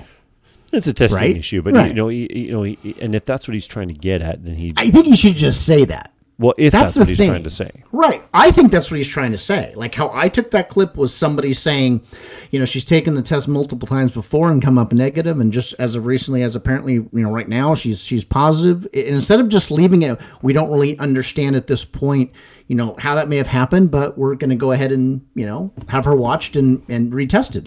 That's how you just answer it. There's no, you don't need to hide anything because he clearly wasn't anyways. It was just why talk about...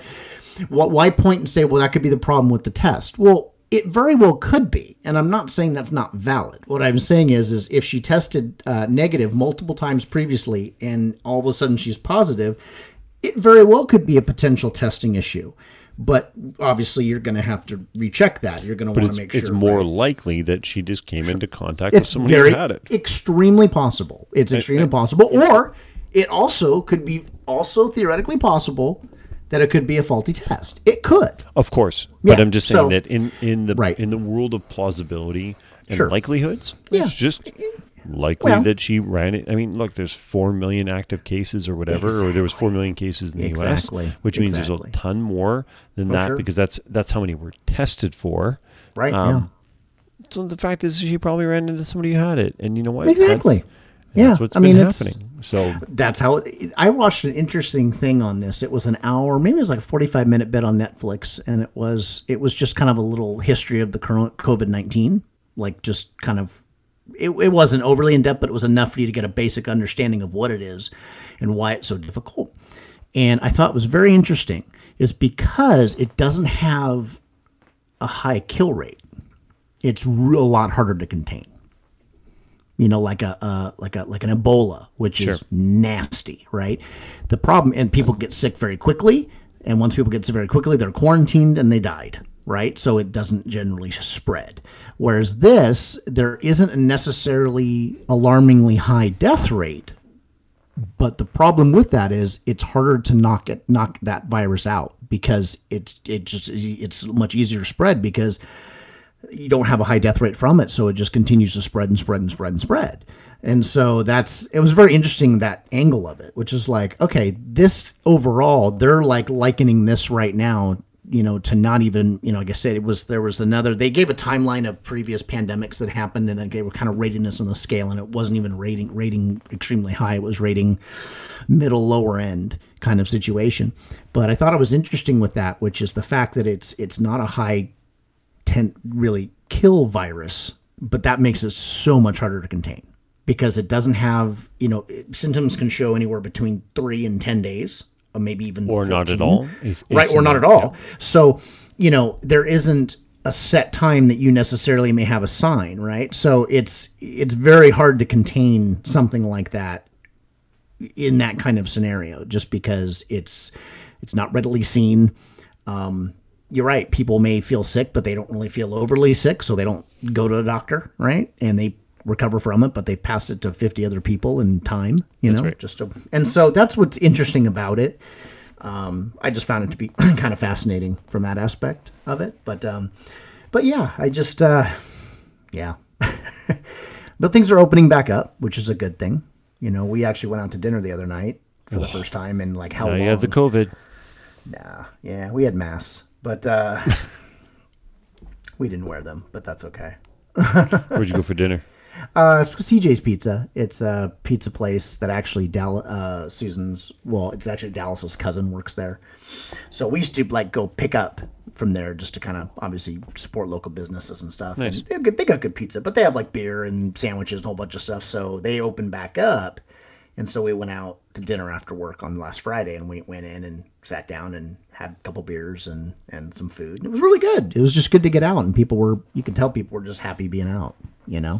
So. Yeah, we're seeing in BC, most of the openings are happening through this week. Mm-hmm. So it's starting. We're calling it phase 2.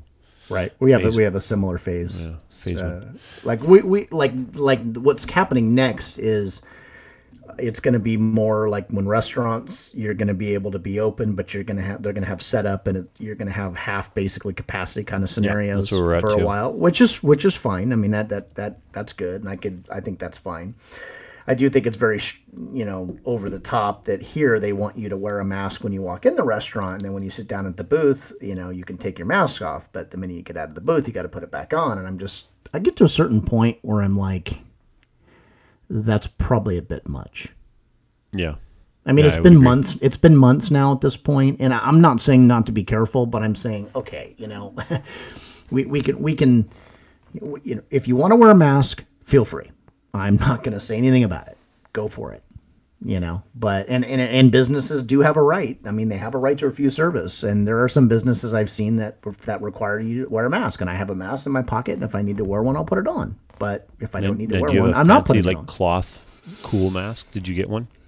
Yeah, I have two types of mask. I have a cloth cool one because Susan has some, and then I have kind of one of the ones they look more like the medical ones, that sort of paperish looking. I have one that like in the center console to have just easily accessible kind of. You don't wear it while you're driving, like when you see some people and driving along with their mask on. Fucking kidding me? Jesus, are you fucking kidding me? Like I'm like okay, you see that and you're like, stop it.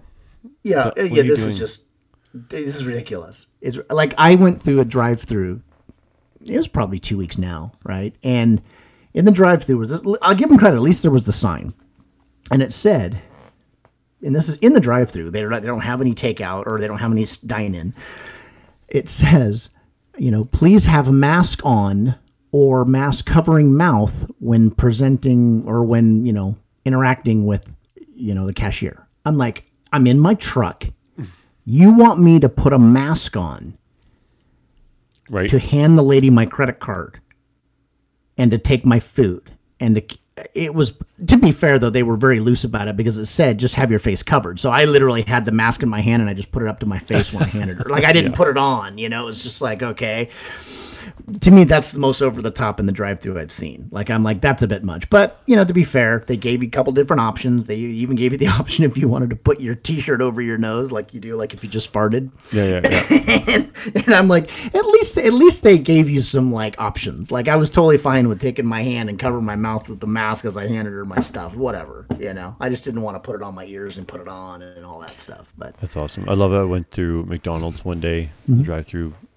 I don't know, a few weeks ago. Mm-hmm. And when they passed the debit machine, she had it. Did you have it so you put it in directly?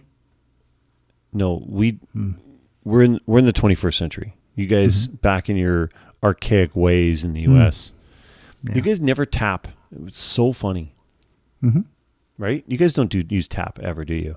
No, there's some places that do. Yeah, some places. Here, if a place doesn't have tap, people look and go, the fuck you don't have tap for? What? Like it's the way that people pay here. Period. Did you just call us archaic? Yeah. Okay, well, so sorry for Canada. I'm going to nuke you right now. Again, archaic. Dude, Cyber Wars is what it's at. Cyber. Yeah, I'm going to go old school and go nuclear. You blow up one little corner, we shut down the whole grids. Anyway, no, but actually, in all seriousness, to say that you guys have been behind, and that's, and I'm not saying this from a Canadian perspective. It's a worldwide perspective. Like, oh, I know. We just finally got the chip stuff. That was like a big deal. Like it had been happening in Europe for years because my mom talked about it when we went to Europe. Yeah, and here too. Exactly. Like we have been using tap to pay for like, okay, so my Apple Watch, I use my Apple Watch to tap to pay. Susan does too. And I've been using that for over 4 years. And Susan's been using her for about that. They've had it here for a while in that range. She's done. Oh, I know that, but it's just like it's just not as consistent. Like you can't go to if you go to any place here that has debit, and that's the thing too is we've been way further ahead with debit payment that comes through your bank account and credit cards, and there's a reason for that. So in the U.S., like you guys can you can go up and say pay with debit, which pays out of your bank account, right? Oh yeah, we also have credit, but it also comes out of your bank account if you have a check card. Okay, the debit. Really, the only thing is most places, like the merchants, right? So same thing. You can call it whatever you want, basically. Yeah, whatever. When you go like this and go to the machine and it comes out of your bank account immediately, we call that debiting. U.S. you guys call it check card. Same thing. Right. Same thing. Yeah. Okay. But we've been doing that for so long, like forever and a day. And the reason why is because there's a system up here called Interac. And Interac direct payments is universal. And because of that, we've had, basically pay from your bank account. So it's like using cash basically, right? Sure. Right. Yeah. Forever. But in the U.S., Interac couldn't get a hold for whatever reason, because, there is a reason. because Visa and MasterCard wanted control of that ability. Right. And they have a way bigger hold in the U.S. than they do up here. So they basically stopped Interac from having any kind of foothold in the U.S. for that, check card, direct debit until finally Visa and MasterCard could do it. But like literally, I remember when I was a teenager driving into the U.S. and I always and had friends and something, and I've been doing it, and they're like, "You're going to buy something, like you've got to have cash because you can't use your debit card." People are like, "Huh? I can't use my debit card?" I'm like, "No, like there's no place here that'll do it." Like, what do you mean? They're like, it doesn't exist. People don't even know. You go to a store and go, and in Bellingham, you could go and say, "Can I pay by debit?" And they're like, "Dude, you're in the States. Like, you can't do that." Because there's so many Canadians who go to Bellingham. But as soon as you go south to like Seattle, for the longest time, people are like, "You want to do what?" "I want to pay with my bank card." Like, I have a bank card, like not a Visa, not a MasterCard. Like, it's just a bank card, just my Toronto Dominion bank card, and I can pay anywhere with that. Like your ATM card, you just pay with that. Right. Which is what we do now. You do now, but again, we've been doing it forever. Anyway, blah blah blah blah blah. I was at McDonald's, girl, and oh my God, that's how far off we went on that. We're back at McDonald's. Cool, nice. Well, and because this is where the tap to pay is awesome, because she had the machine on a stick, and she stuck the stick out the window right into the car. Tap, and I just went tap, and she's like, "Thanks." I'm like, "Later." It was awesome. So here's me. I go to In-N-Out the other day, right? And I had the window down. So hold on. This is the in part, right? Yeah, In-N-Out burger. Yeah, no, I know. Anyways, yeah. You get the joke. Come on. Yeah, I do. Come on. I'm all. Okay, so I get up to the window and she holds out the debit machine, right? Like you normally would. That's right. They would do it for. So I literally take my card and I just go right in the machine. Boop. And it was like clean too, by the way. I didn't even miss the hole. I was so proud of myself. And so I went and boom. And the funniest part was she's like, "Wow, that was the." She must be, I don't know, 19 or 20, if that. She's all, "Wow, that's the cleanest sliding I've seen all day." And I'm just sitting there like, it's a gift. It's like, you were thoroughly impressed with my sliding the card in without it actually touching the sides. Like, I just went, "Papa." She's all, "That was," and I'm like sitting there going, it's a gift. Were you hitting on me? I think she was. I don't know. Yeah, the teenage girl at the In-N-Out was. I think she was hitting on you. Yeah. I know, right? That's so fucking pathetic sounding from being so 45. Very, very sounds pathetic. like fucking like old man wishful thinking. Let's talk about something cool. Sure. Do you? I've been meaning. Okay, so this one I've had an interest in some time, and then after doing something with Griffin, I was like, I'm now convinced I could do it in some ultra amateur way. Okay, so you know who Jackson Pollock is? I hope. The painter, yes, okay. The painter. And you know what most of his sort of most famous paintings look like? They're splatter paintings. Of course, yeah. And I've always abstract, yeah. Well, that's why he's an abstract impressionist. Exactly. Or is he an abstract? He's an abstract. I don't know if he's an impressionist. Jackson Pollock. I think he's an abstract impression. I mean, it goes to show how much I know. While I'm looking this up, I promised a person I follow on Instagram we would give him a shout out, and I didn't last time, and I will now. But you didn't even clear this with me? What if I don't like them? I had. What if I don't like them? I had. It's another edibles. Well, I will honor your shout out then. It's another edibles company. Well, that's okay then. Totally fine. So they actually got deleted on Instagram, and I picked up their newest one. So before it was something else. So it's actually cool because now I can let them know that because they don't have that many followers yet, and hopefully someone will hear and jump on. It says for every 24 hours, every follower is entered into a $100 giveaway. Anyway, they are called medicated.edibles. They're in Vancouver. Their Instagram does say informational purpose only, nothing for sale on Instagram. So that's their way of attempting to not get Banned again. Banned again. But they were originally MMM underscore edibles, but now they're medicated not edibles. You know, good for them. Trying to make a go for this here, and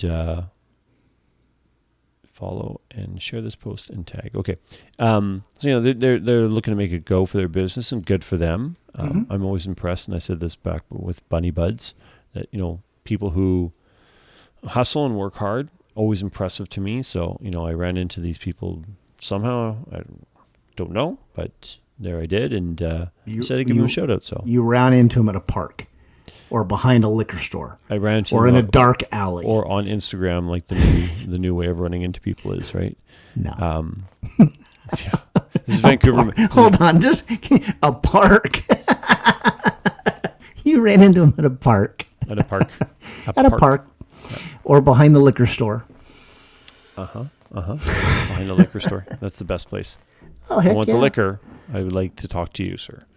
Yes, so anyway, exactly. medicated.edibles. If you're interested, look it up on Instagram. Give them a shout. Follow them on Instagram. I'm sure that you'll know what. And if you do, and they ask where you heard from them, you need to give the Mono Mono podcast the shout out for that. Yeah, just let them know. Let them know that's where you heard about it. Free advertising. Free advertising. We're happy to do it. Exactly. Free podcast, so free advertising. Exactly. Jackson Pollock is an abstract expressionist. Expressionist.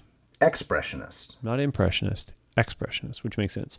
So anyway, I've watched some videos on him doing his paintings, and then I watched some people doing paintings, and I'm actually going to try to do one myself. Because when I watched Griffin do his, because that's what we watched the video, so Griffin can do his, you know, inspired Jackson Pollock, and his turned out pretty cool. Now, I did learn some things. First of all, he did it on a poster board. So when you do paint on a poster board, it's going to, you know, it's different than on a canvas. Obviously, it's going to mix into each other, and it's not going to. And also, it folded up like that when it dried. It pulled up the poster board, so we tried to flatten it out. It's cracking, so we're gonna have to figure that one out.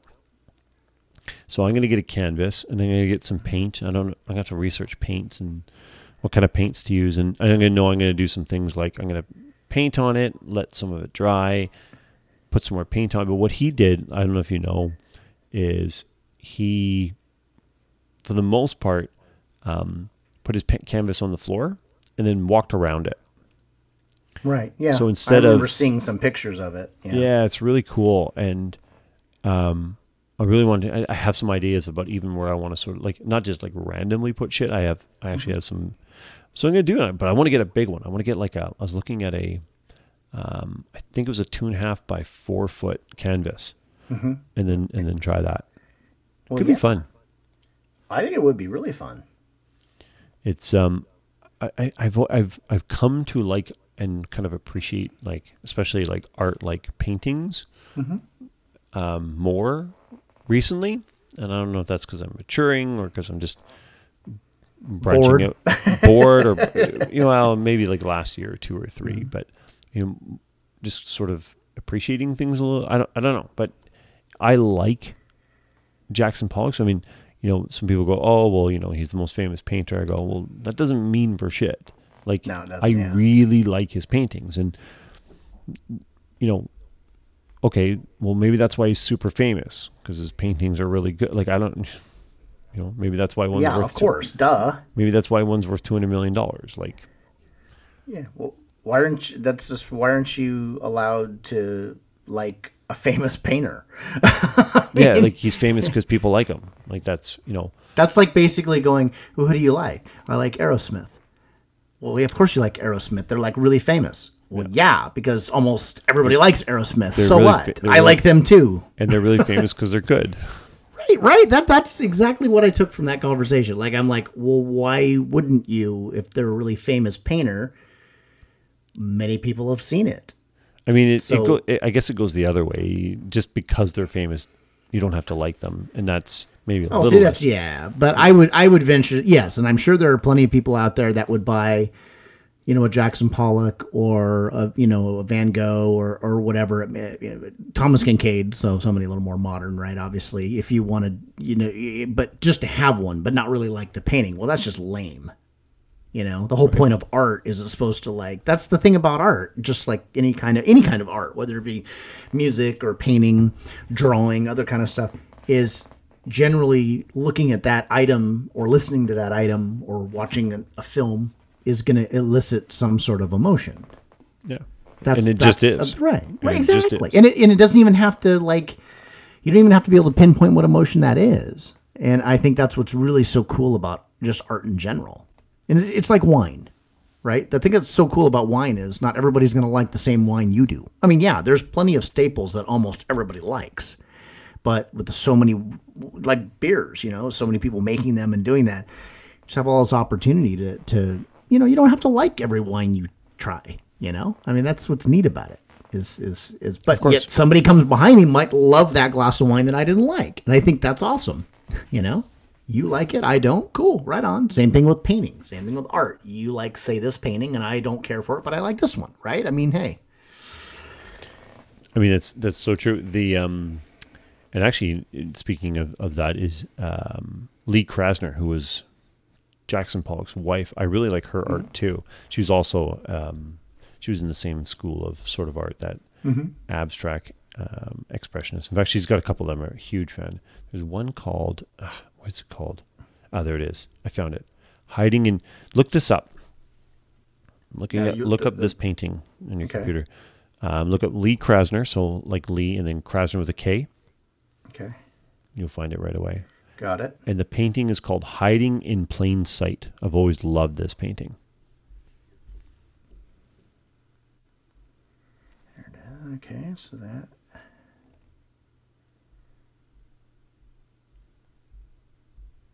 Is this, and just to make sure I'm looking at the right picture, it's like pink and orange? Yep, you got it. Okay, got the right one. It's fantastic. Love that one. Oh, wow, that is nice. Yeah. That's very good. Well, I do too. That's very interesting. Right? Yeah, that's interesting. If you look at my Instagram, you know how, I don't know if a lot of people, only one person's ever picked up on this, but if you look at my Instagram, my profile, like the circle profile picture, right? That's a Jackson Pollock painting. It's called The Deep. See, the problem is I can't really make it out, and then I can't hit it, and it doesn't show up like Facebook. It doesn't show you what the actual picture is.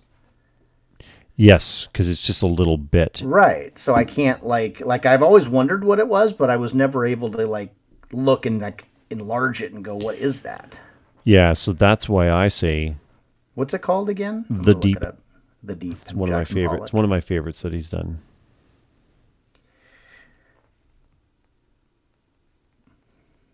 The Deep. Okay, now I can look it up. All right. Wow. Yeah, that's very interesting. That's very cool.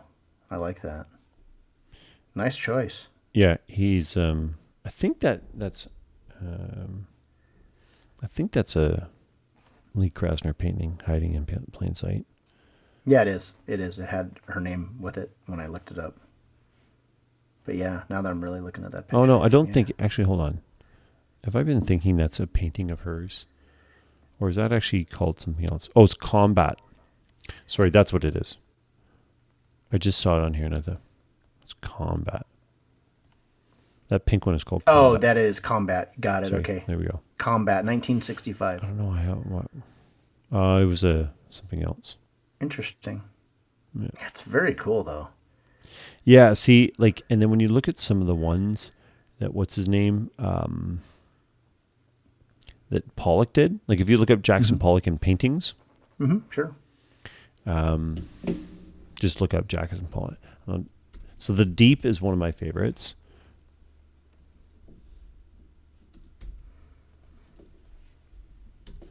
I mean, there's the obvious ones, right? Like number 17 is the most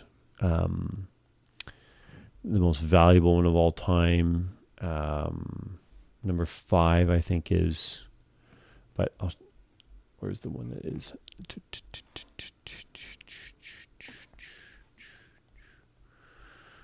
I'm so bad at trying to remember the names of them.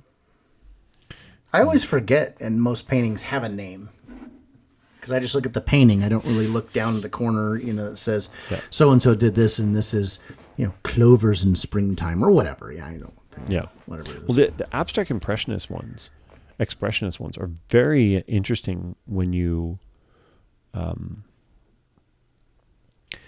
start to look, because it'd be like Pollock named some of them just by numbers. Mm-hmm, sure. And then some of them, of course, have like the deep, which I like because in part too, because it's not a typical one that people kind of comment on. Mm-hmm. Let me see if I can bring up. Sorry, combat. That's what it is. I can't believe I had that so unbelievably wrong.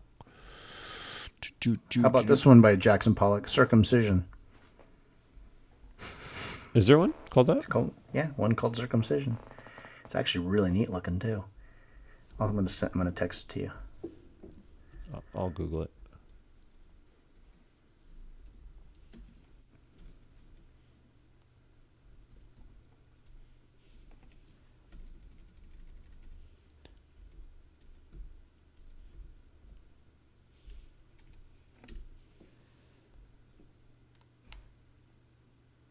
Oh, yeah, no, I love that painting. It's a great painting. Yeah, and actually there's... it's really cool. Yes, it's very cool. And actually one of the ones that I'm a fan of that's similar-ish to that one is called Lavender Mist. Look up Lavender Mist then.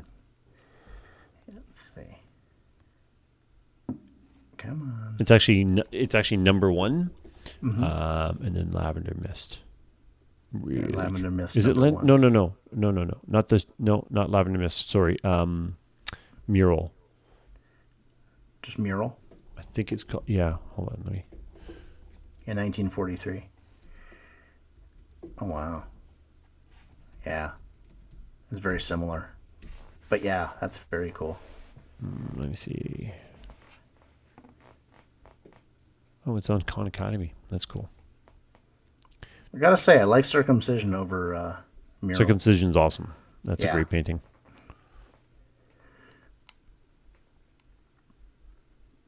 Impressive. Yeah, sorry, it's Mural. That's the one I was thinking of. So you're thinking about setting this up for Griff, right? No, for me. For you? Yeah. Okay, I thought we were talking mainly about Griffin doing it. No, so Griffin did one. Right. But I want to do it more with an actual canvas. And then he did it in 5 minutes, 10 minutes. I actually want to do it over a couple days. I want to I want to paint, I want to drip, I want to splatter. I really want to sort of stand back and really look at it and just let sort of whatever guide me where I'm going to put the paint with each color. I actually want it. I don't want to do it I want to put one color down and then just say, okay, that color's down. And I want to layer on the next color. I want to do I'm thinking to do 4 or 5 colors. And then that's it. I want to see how it turns out, but I also got to find a space, because if I'm going to do that big enough, I want to drop cloth around it, and then I want to be able to move around it and sort of work from. I already have ideas in my mind how I want to work from sort of one basic area, but come at it from different places. But sort of say, here's where I'm working from is sort of this is how I would hang it. So this would be the bottom, right? And then do that. So. The more I think about it, the more I'm interested in doing it. So yeah, you'll have to do a time lapse video.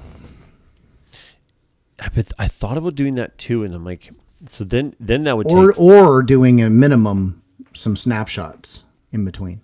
Yeah, if you doing it, snapshots. I thought about the time lapse. Actually, I thought about that. And getting something where I set up my phone, put it, click it, and then edit it from the beginning and the end. Sure. Or pull out snippets of it.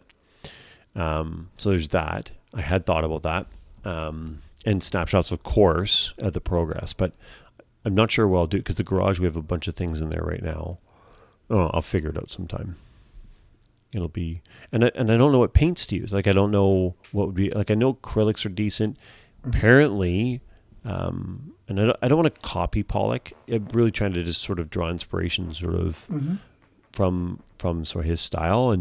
But I know he used house painted sometimes. So I don't know. I'll have to do some research. I'll go into like a Michaels and be like, hey, I don't want to be a painter, but I want to do this right. Well, they have Michaels up there.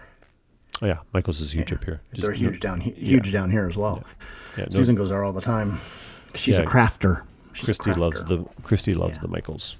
Oh yeah. Susan's a huge crafter. I mean, we have a whole room for her crafting now. That's awesome. Yeah. we have many rooms for the crafting, it seems. She has like the Cricut printers, you know, those ones that print out everything now, and it's just like where you can do like vinyl stickers. Oh yeah. And just a whole. I mean, she's done some stuff that I'm like, wow, this is really good shit. Like, it's really cool, and that's how she likes to focus her energy on that. So I'm like, go for it. I buy action figures. She does that. It's kind of cool. That is awesome. It's so funny. My dolls. We haven't talked to my dolls in a long time. Oh, your dolls, yeah. Your action dolls. Dolls. I had mentioned the whole painting thing to someone. They're like, "What are you going to do? Are you going to sell it?" No, nobody's going to want to buy my paint. I'm just going to all of a sudden be a famous artist, just like that. Just like that. I'll be as successful as a painter as I am as a podcaster. How's that? Well, in that case, you're going to be pretty good. I'll be pretty good. Except for here's the difference. My investment into the painting will be shit tons more. Well, that's the thing about painting, though. Like anything artistic, like Susan and her crafts. I mean, she does stuff and she sold some stuff that she's done, but she doesn't do it to sell it. She does it because she likes creating. And that's the same thing that you're coming from with what you want to do. And I don't think any artist ever got into art thinking, I'm going to be an artist and I'm going to sell this. I think you get there at some point, but I don't think you get into it in the beginning for that. You get into it because of being able to have expression and creativity and all that stuff. And it's like everything, some artists make it and some don't, but I don't know if, it's kind of a weird world to get famous in, so.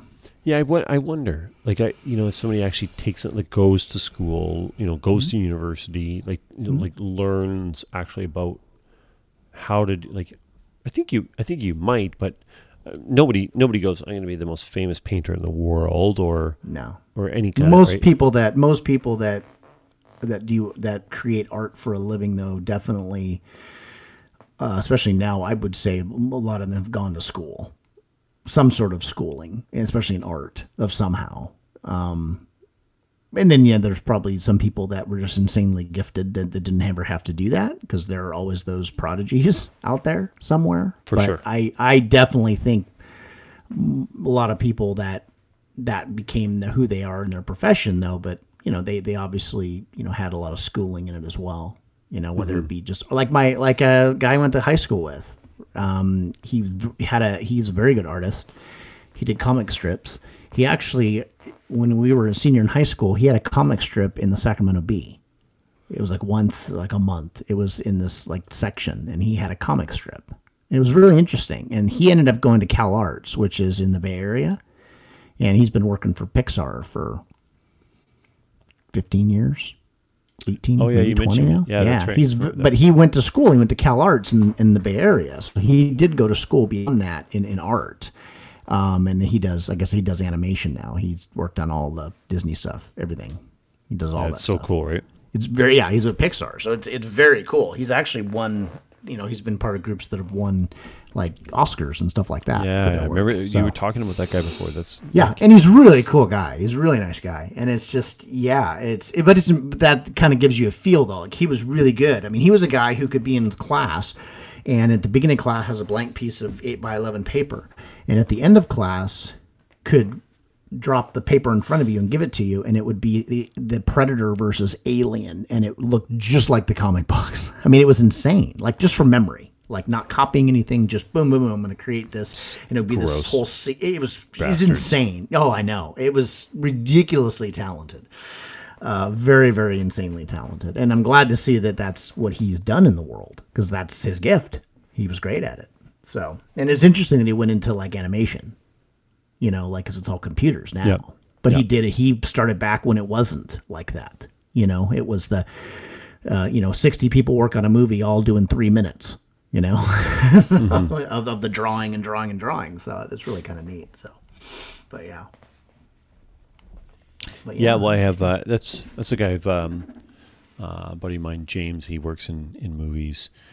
Has for it feels like it's been quite some time now. I'd like to say 10 years, but maybe more. But he's worked in art department the whole time as well.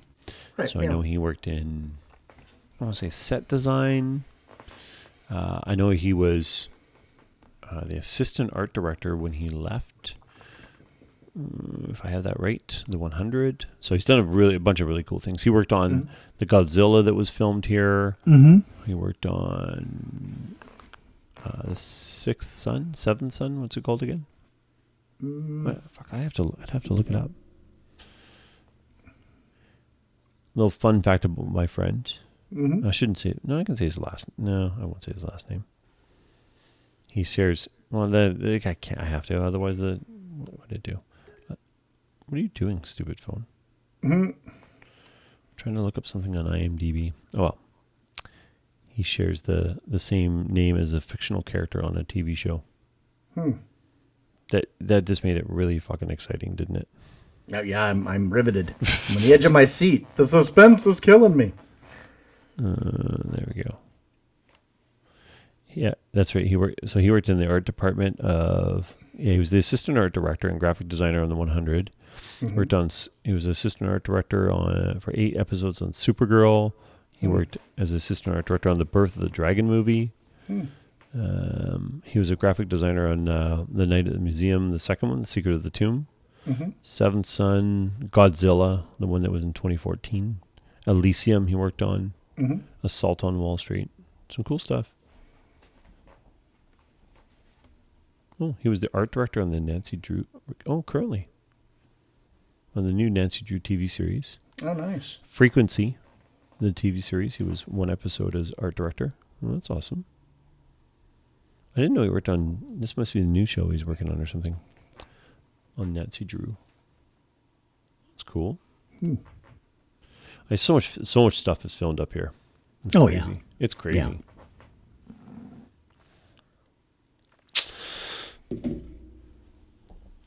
What are we at? How long? Oh my gosh. We're probably at what? Almost 2 hours?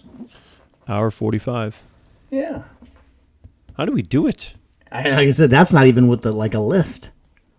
Like, I don't even remember what we talked about in the beginning. What did we talk? Oh, it does remind me of one last topic. So Griffin has decided he's really into wearing his hats and helmets. Nice. He pulled out all his hats the other day. He's got a whole bunch of hats, and he pulled out his old. Did you see the picture I put up, or maybe I sent it to you, of him in his Superman hat? No. Oh, I didn't send you that. I didn't No. send you the. It was on my Instagram too. Of course, it was on my Instagram, but he pulled out his Superman hat, and he's like, "I'm gonna wear this hat again. I really like this hat." I'm like, "Good, I love that hat too, buddy." And I said, "Do you know how old you were when you got that hat?" He's like, "I don't know. I've had it for a while." I go, "Yeah, you've had it for a long time." And I said, "You got it when you were about 2 years old, so you've had it for about 5 years." He's like, "Oh, that's really cool." I go, "I think I still have the picture of the day that I bought it for you and you tried it on in the store." He's like, "What?" So I found it. Oh, that's so funny. And I just sent it to you. So I did a double shot of him on the first day he got it and 5 years later. I remember you sent me the top picture. I remember that picture very clearly. Yeah. I haven't seen the new one, obviously, but I do remember that picture now that I see it. It's awesome, isn't it? Oh, yeah. I had to scroll through Instagram for so I bet you had to scroll for fucking days. Not like me, though. You don't shitpost nearly like I do. I can't find anything. Well, yeah, you have like That's so awesome. Yeah. It was a great picture. 12,000 posts now. I'm up to 12,000 on Instagram. I'm not even at 2,000. Mine's all shit. Mine's mostly shit. Yeah. Oh, I'm still on ban on Facebook for 1 more week. Oh, is that what it is? Yeah, 1 more week. Okay, so anyway, the hat thing. There's a reason why I brought that one up. So, and then I said, okay, what's Daddy's favorite hat? He's like, well, you don't have that many anymore. I go, no, I don't. I used to have way more, but what's my favorite hat? He goes, your baseball hat. That's right. And then what team? He's like, the Giants. I go, that's right, buddy. That's Daddy's favorite hat.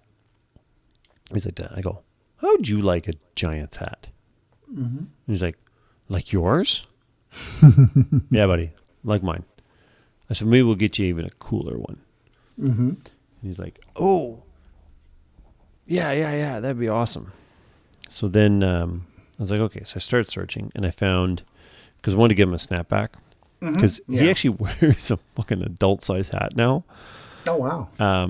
Well, that Superman one's an adult size one. Yeah, it's just a regular hat. Yeah. And then I remembered something. I was like, wait a second. So I go into the closet and I come back and I go. So first of all, we looked up. I'm like, how about this one? So you know the on-field hat that is basically a regular Giants hat, but with an orange brim instead of a black brim? Yeah, I have one. Yeah. So I was like, what do you think of this one? And he said, yeah, let's get that one. I said, okay, great. So I went to order it, and the site that I went to order it from was out of stock for the time being. So I was like, wait a second.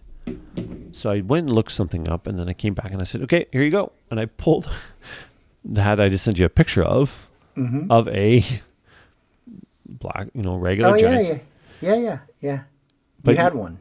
So I had one, but I forgot I had it because I got it years ago, like 6-7 years ago. At work, people got me a nice birthday. This is part of my birthday present. When I brought it home, the day I brought it home, literally I put it on the counter, and fucking Nika came up and chewed off the snapback. It doesn't have any of the snapback on it, and there's a couple teeth marks in the brim. They're like, the 7-year-old won't give a shit, right? I could even probably push him out a little bit. He's like, oh, that's great. I'm like, but I looked it up first before I offered him the hat. You can buy replacement snapbacks. Interesting. And all you do is you just pull out the old ones and just sew in the new ones. So I'll figure that out. So I ordered some. They're like $10 for one, which is, there's nothing wrong with the hat. The hat's, like. Well, yours is better than me. I had just spent $29.99 and bought another one and just had it shipped. Well, I looked it up though. This one has something that none of the new ones have. I looked and I looked and I looked, and it has this on the back.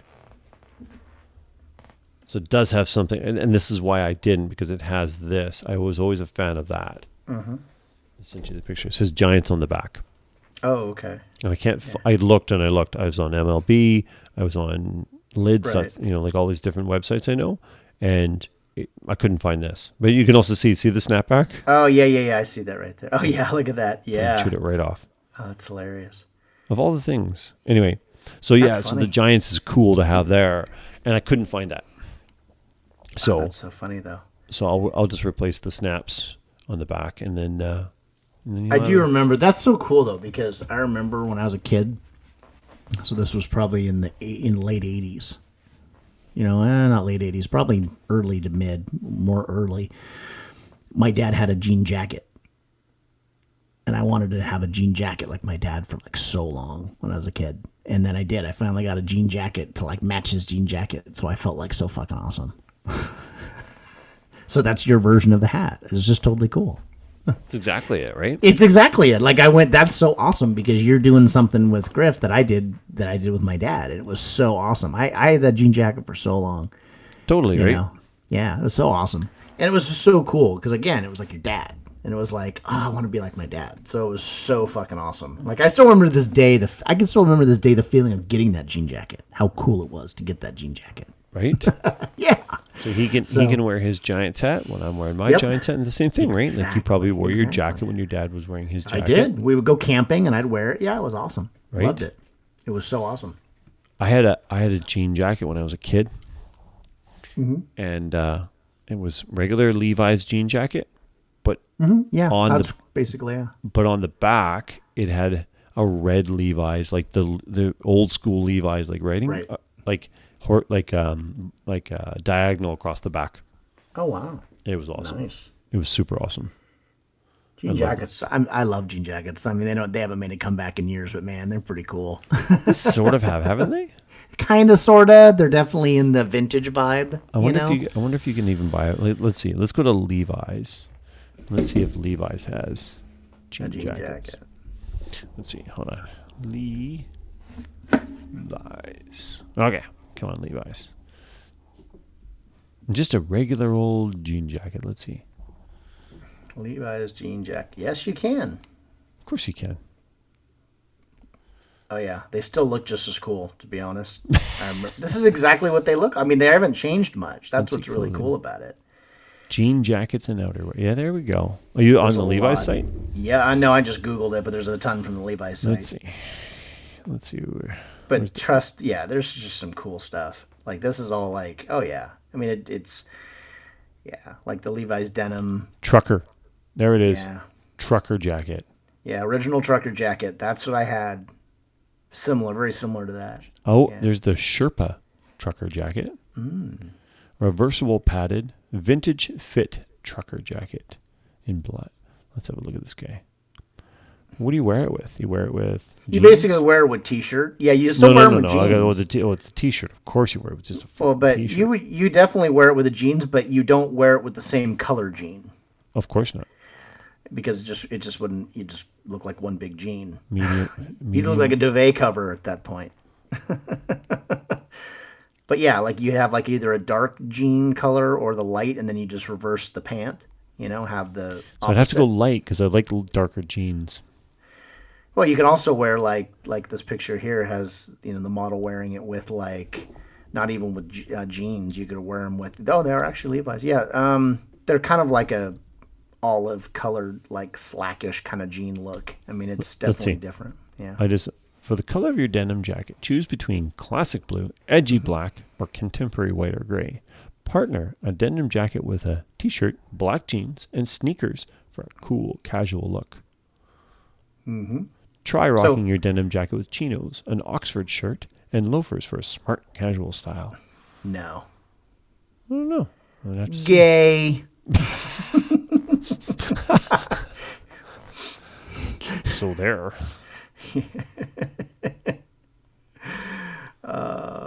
11 wears to wear a denim jean jacket. I'm telling you, I am so happy to see though that the jean jacket is still around. This is a nice one. Yeah, no, they're nice. This guy's got a pair of chinos or whatever, and a dark jean jacket and a white t-shirt. It's a good look. Great. It's a great look. They really never went out of style.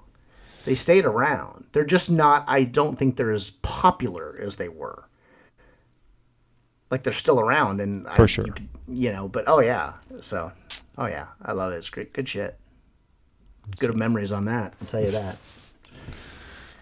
But yeah, that's cool though. You guys got like your matching hats, and that's totally awesome. And glasses. He's got Ray-Bans. I got Ray-Bans. Nice. They're both the same kind of. They're similar-ish. Mm-hmm. Yeah. Very nice. Yeah. No, it's he's gonna be taller than me too, which is the kid's already so tall. Yeah, that means he's gonna be really tall. Yes. Yeah, he will be. What are you like? 6'3", 6'4"? 2. You're 6'2"? Yeah. Yeah, sounds about right. I was thinking more 6'3". Yeah. Yeah, that makes sense. I say 2 because I'm pretty right on about 6'2". Yeah. Well, that's like I said. I'm 5'10", but I'm between 5'10" and 5'11". I just say 5'10" because it's on the lower end. But look at you being all honest with your rounding. I'm like whatever. The average height for a male is like 5'7". No, it's not. Okay, hold on. Average male American height. 5'10". Okay, so 5'10", so I'm average. Yep. That's what I thought. I knew I was either right at average or just a tad over, so that makes sense. Let's see. Canada. 5'9". The average height 5'9". for men has been tracked over the years and has been increasing. Looking at the broad average across the United States, the National Center for Health Statistics reports roughly 5 feet 9 inches. So 5'9", 5'10". 5'9", 5'10". So that's, yeah. Healthline, average heights. There's only one country that has a 6 foot average height. Norway. Close. Is a Swedish one of the Swedes? Close. Or the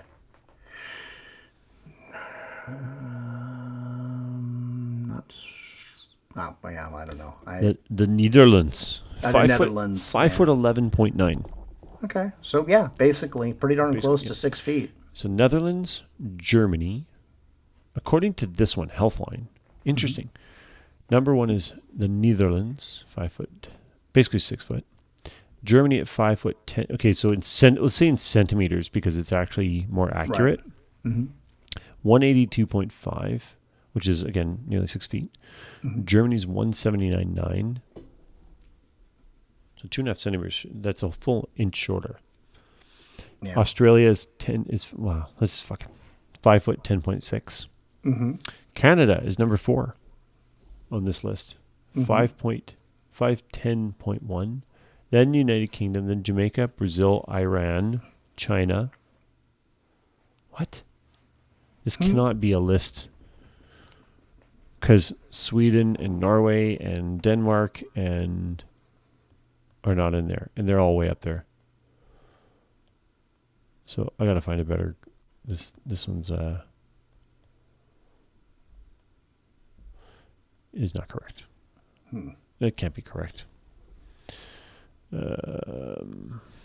Average human height by country on Wikipedia. Let's take this and then table of heights, and then I know you can usually... Okay, here we go.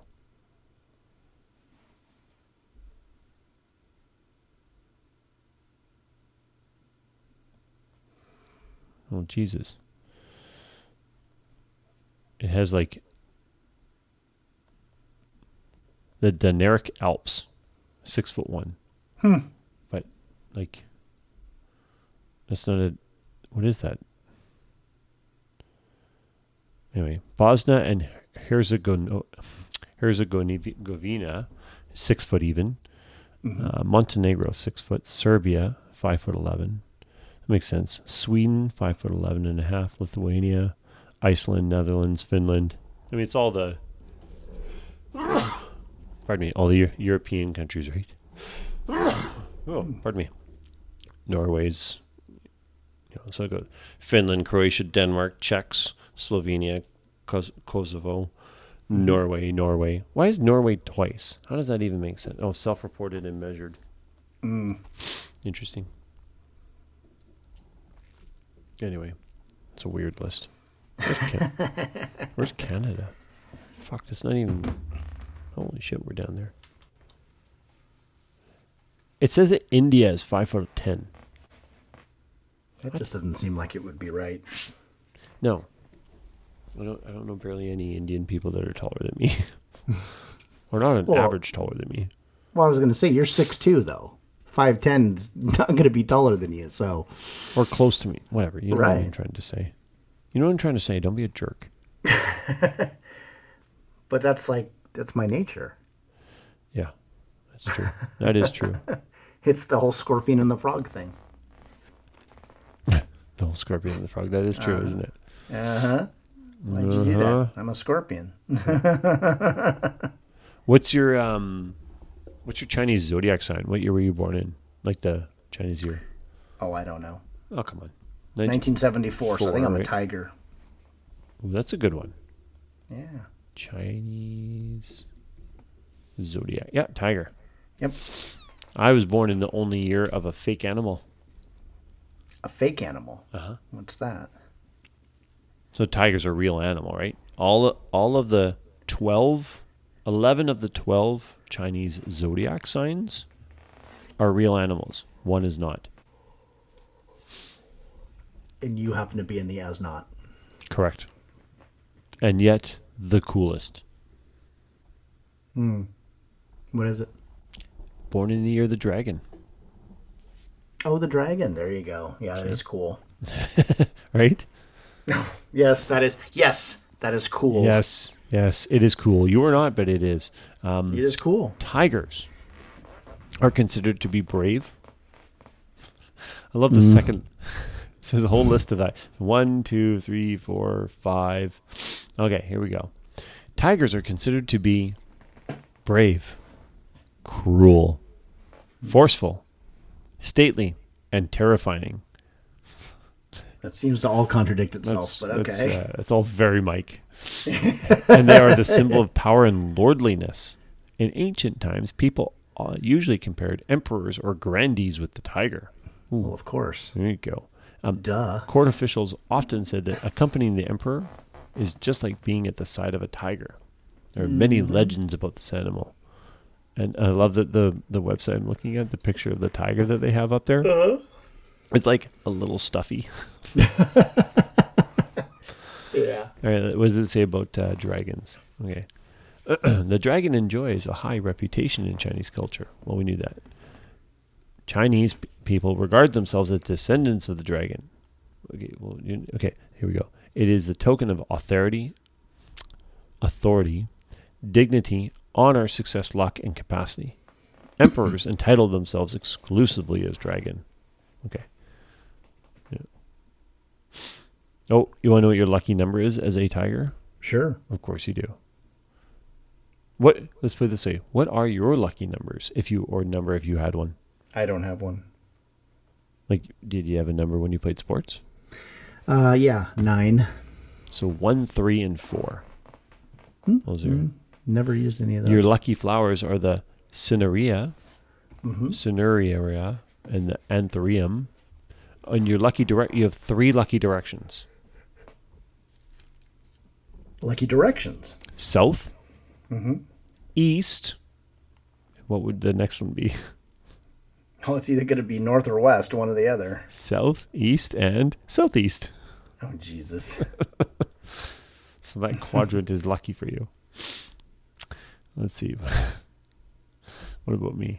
What are my lucky numbers? 1, 7, and 6.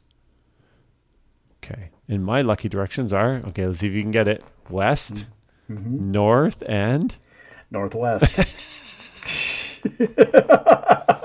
Fuck. Eerily predictable. So sorry, what was your number again? Because there's a number to avoid. 9. 6, 7, 8. So you're good to go. I did do 6, though. I was either 6 or 9. Personalities. So in most cases, people with the Chinese zodiac sign of tiger are powerful, independent, confident, and brave. They may have a strong sense of errantry, being frank and easy to win others' trust. In their middle age, so like right now for you, their fate may be uneven. But after hardships, they will enjoy a bright prospect. Ooh. We were talking about you've had 4 years of shitness. Yeah, so look at you, buddy. Oh, I'm gotten better days ahead of me. It's like this is totally true. Yeah. While they are also likely to be dogmatic and likely showing off when accomplishing something. Yeah. So your strength is you're tolerant, loyal, valiant, courageous, trustworthy, intelligent, and virtuous. Oh, well. Your weakness. You are arrogant, short-tempered, hasty, and traitorous. No. Not So traitors. your best matches? Yeah. What do you think your number one best match is? Of what, all my traits? No. So like of the other Chinese zodiac signs. Dragon. That's what it says. That's not funny. Dragon, horse, and pig. Oh, there we go. They can encourage and help each other, and they can be the best lovers as well as rivals. Oh. Ooh, hello. They are ambitious and share the same value in life and money. The couple can lead a harmonious life. We're not a couple. Bad matches are an ox, tiger, snake, and monkey. So, hold on. So, let's find out. What's Susan? I don't know. She's October. She's like me. She's October 2nd. What year, though? No, it's this year. 67. Okay. Let's see if you're a bad match or not. It's going to be awesome if you are. Wouldn't that be hilarious? We're like, oh, yeah. What month is she born in again? October. Okay. Like, yeah. Yeah, that's good. Oh, yeah, that's right. Same as you. Give it to us here. Oh, sheep. So you are not a bad match. Yeah. 15 years, yeah. I wonder what Christy is. I think she's a rat. I think. Oh, let's give the right year.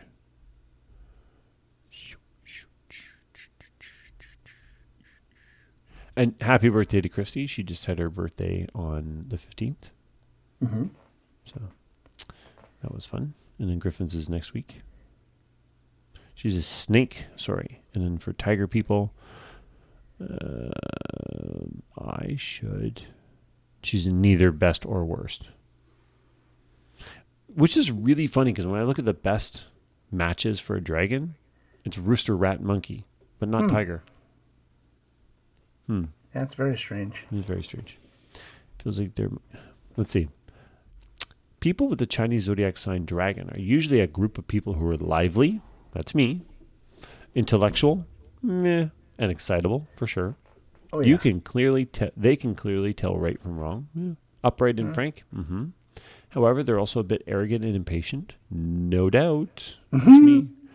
Female dragons tend to be overly confident. They hate hypocrisy, gossip, and slander. They are not afraid of difficulties, but hate to be used or controlled. My strength is decisive, inspiring, magnanimous. Ooh, that's a fun word. Sensitive, ambitious, and romantic. And their weaknesses are eccentric, tactless. I'm definitely tactless. Fiery, intolerant, and unrealistic. I am tactless. That is true. Chinese Nailed zodiac it. compatibility test. Well, you can put in a boy's name. Let's see if it's compatible with their. Let's see, Eric. I'm gonna put in my birth date. Let's see if my name's compatible with being a dragon. It's probably like it'd be like worst name ever for. How does that even happen? I would love to know how that one's determined. Let's see what it says. Oh, compatibility test. You put in the boy's name and then the girl's name for the compatibility. It's not with the sign, so forget it. I'm not interested now. I figured that one out already. All right, where are we at? 2 hours and 10 minutes. We are beasts at this, aren't we? We are pros. You know what? We're pros. Mm-hmm. We are pros. I had a new finishing line for us. Yeah. Oh, I remember it. I'll tell you. I hope so. I thought about it earlier today. Now I'll tell you it, and then maybe we can use it in the future. It's something along the lines of, and at the end we would say, and best of luck to Joe Biden in this year's election, because fuck knows he needs it. Jesus Christ, yeah. Might as well wish him luck since he's going to lose. Jesus. It's interesting. How could he win? Well, honestly, I think you have a lot of... I have heard, and it's disturbing me on so many levels, I have heard so much chatter about people saying, yeah, he's not great, but anybody but Trump. And I'm sitting here going, you have got to be kidding me at this point. I'm not saying you need to love Trump, but are you serious? Are you serious? I mean, at this point, anybody but Trump, that's your answer? So if 2 years any ago, one president is not driving you down into the ground as an individual, so I don't know why it's like an anybody but so and so scenario. If 2 years ago, you had said to me, anybody but Trump, I would have been like, well, yeah. And then if you had said they to happen me, to put the one guy who it would not make sense. And then they put the one guy in where I'm like, hold on, I didn't actually mean, it was a hyperbole saying anybody. Sure, of course. Right? Sure. Like if you had said to me in the next breath, okay, just so you know, it's going to be the candidate will be Joe Biden. I go, it's okay, hold on. I didn't mean anybody. Like I was just being Yeah, I was being sarcastic. I was being hyperbolic. Like Yeah, I I meant got it. anybody, but I didn't mean anybody. That, and I didn't mean like that. I didn't actually mean anybody. I meant anybody, like anybody that Yeah. is a viable candidate. And again, it's, I'm as liberal as if I was an American, I would be a Democrat. Like, Right. like, but this is that one time where you go, sorry, like I'm not backing him just because he's in my party. Like, he's not a good candidate. Yeah. It's weird to hear people say that, because you're just like, We understand it. I mean, we understand that. We yeah. understand it. We get where it comes from. But the fact of the matter is, it's he can't win. no. But I mean, the guy can't even form a sentence in an interview right now. I mean, well, okay. To be fair, Trump can't either in many instances. And let's also say this: there was a whole shit ton of people that said exactly what we're saying right now. Oh, against Hillary. 4 years ago about Trump. Yeah.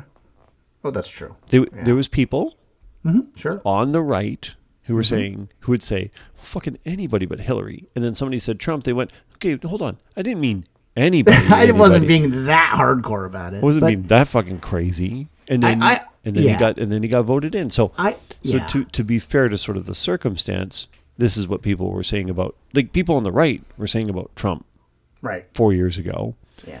And look where we are. I don't think it's the exact same comparison necessarily, but there's there's a lot of similarities. There's similarities in terms of an attitude, but I'm looking at it going, you've got to be it's been 4 years, and we're just tired of it. I'm tired of the complaining. I'm tired of the whining. I'm tired of it all. But look, come on, it's all that happened for 8 years with Obama. Not nearly to this level.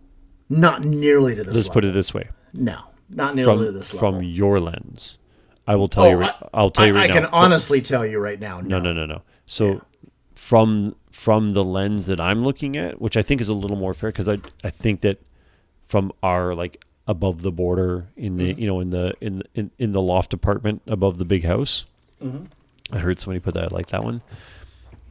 It's honestly about the same. Coming from the right, coming from the left. It honestly is. And I'm saying that trying to be very objective, because I certainly was an Obama supporter with a lot of things, and I was definitely a detractor with a number of things. Sure. Well, no president's great all the time. Of course not. I don't think Obama was a terrible president. I certainly don't. I agreed with some things. I don't agree with some things, but that's true with everybody. I mean, that's totally fine. Right. The only thing I see different, and I agree, there were plenty of people whining and just complaining about Obama. But there's one massive difference right now that was not the same. Obama had the media. He did not have the level of constant media frenzy on the level that Trump has done. And I'm not saying he hasn't, like, brought that a lot on himself with how he handles it. But what I'm saying, though, is there is a clear Obama, whether it be Obama or Bush or before that, Clinton, none of those guys would be, if they had the same media outlet scrutiny nonsense that's happened over the past 4 years, it would also be very different. I'm going to agree with you. Right. I mean, for a different reason. Sure. So I agree with you. You're 100% correct. But I believe that without a doubt, in my opinion, Trump has purposely curated it that way. He realized, I believe, during his campaign, that going about things the way he goes them about got him way more media coverage. Because when you started to see during his campaigning, both primaries and then in the actual presidential campaign, the numbers of the value of press time that he got were astronomical. And it was because of the way he went about things. Now, I think he appears at times to be disdainful of the attention he gets when it's this sort of scrutiny negative type. But I don't think. I think he's a product of, hey, it's still good press to him. Yes, I think. I mean, I believe believes that, and I think he he's believes someone. that. Any attention's good attention, and I can't disagree with that because he's been doing this. I mean, outside of politics. Oh, for sure. Well, forever. I said this before. Putting anyone up against Trump right now, and I mean this, whether if he had to say go through primaries again, say an incumbent president had to go through primaries again to become the nominee for their party, right? Sure. It would be. I said this before, and I'll stand to this. He is the greatest campaigning politician of all time. Oh, sure, yeah. I don't disagree with that. There's zero comment on his viability as a candidate for president or any other office. Right. Yeah. It is. He's a juggernaut of a campaigner because, and for the wrong reasons. I think he campaigns in a way that's vile and disgusting, and I think that most political campaigning in the last 5, 6, 7 years has turned that way. He's just become the best at the worst sort of way of doing it. And that's the snippets, the sound bites, the way that you can attack your opponent with no substance, like all of those things. He didn't invent them. Oh no, there's almost he just did it better than everybody else. He just did that methodology of campaigning and politicking greater than anyone else. Again, greater in the worst way. He's just the best at it, and that's why I stand by that sort of the theory I have that they're putting Biden in there because they know he's going to lose. Yeah, it's just cannon fodder at this point. We'll give him a guy. Yeah, exactly. We'll give him another 4 years and fuck it, because we don't want to waste an actual whether it was not a Bernie, because he's not gonna run in 4 years. But right. I know what you mean. A potential real viable strong candidate. Like what's her name from Hawaii? Right. Is it Tulsi Gabbard? Not Tulsi Gabbard. So no, and I wouldn't disagree with that. I that makes a lot of sense when it comes to that aspect. And here's the thing that's always kind of irked me, in general though, is that I know what I'm going to get from Trump. Like, I know this is his personality. I know this is his MO. This is what he does. What really bothers me is some of these other politicians that have been entrenched for 30 years, like the Bidens, like the Pelosi's, like some of these other people, and you're seeing them do things, and you're going, whoa. Yeah, and I expect that coming from this over here because this is Trump. You have been in this business for a long time, and I think you're not handling it. It's all the establishment politicians, right? Right or left. It doesn't Which matter. I think all of us agree. I think from both sides, whether it be left or right or whatever, or anybody. I think we all would agree that sometimes you need to shake the system because it's been clear that for a very long time. I mean, it's so funny to watch. I just use Biden because they've been there forever. Biden's been in for 30 years. Pelosi's been in for 30 years. And then the ones point and say Trump's ruining the country. Well, you guys have been doing this for 30 years. Well, Mitch McConnell, right? Like, again, another side. Yes, exactly. Absolutely. Yeah, it's all the same shit, right? Like, sure. what's the one from the South? And he talks like this. And he's on the right. Lindsey Graham. Lindsey Graham. Right? Yeah. He talks like his name. He does, actually. I do think your analogy of Mitch McConnell, by the way, was hilarious. The turtle. Yeah. That's just funny, though. But that's my point. Yeah, that's my point. My point is it's all the way around. And it's to the point where it's like. But here's my question. After, basically 4 years of Trump now, coming up on it. Right. But has he really shaken things up? He shook up campaigning. Yeah. No doubt. Like, it's like. Like I said, I'll give him that credit, and and like I said, I don't give it credit necessarily in that I like it, but I give it credit because he shook it up. He did what modern campaigning, how it works in the world of Twitter and social media, and the way that the media and whatever has gone with these crazy way of getting information to people, but. And where was I going with this one? You're just saying, has he really shaken things up? But there's from a political sense, not from a campaign sense. From a political perspective, I don't think he has from a political perspective, and there's two reasons for that. Number one, so hard to get things through. Sure, it's checks and balances for anybody. So it's hard. And it's become so polarized in politics now, especially in the U.S., that the one side says no just because the other side said yes. Right. You said no, I say yeah. Why? Yeah. Because you said no. I mean, that's really what it is. Sure. And, it's super duper hard to get things through. So to be an effective administrator, and Obama ran into this a ton himself. Sure. Every president's run into it.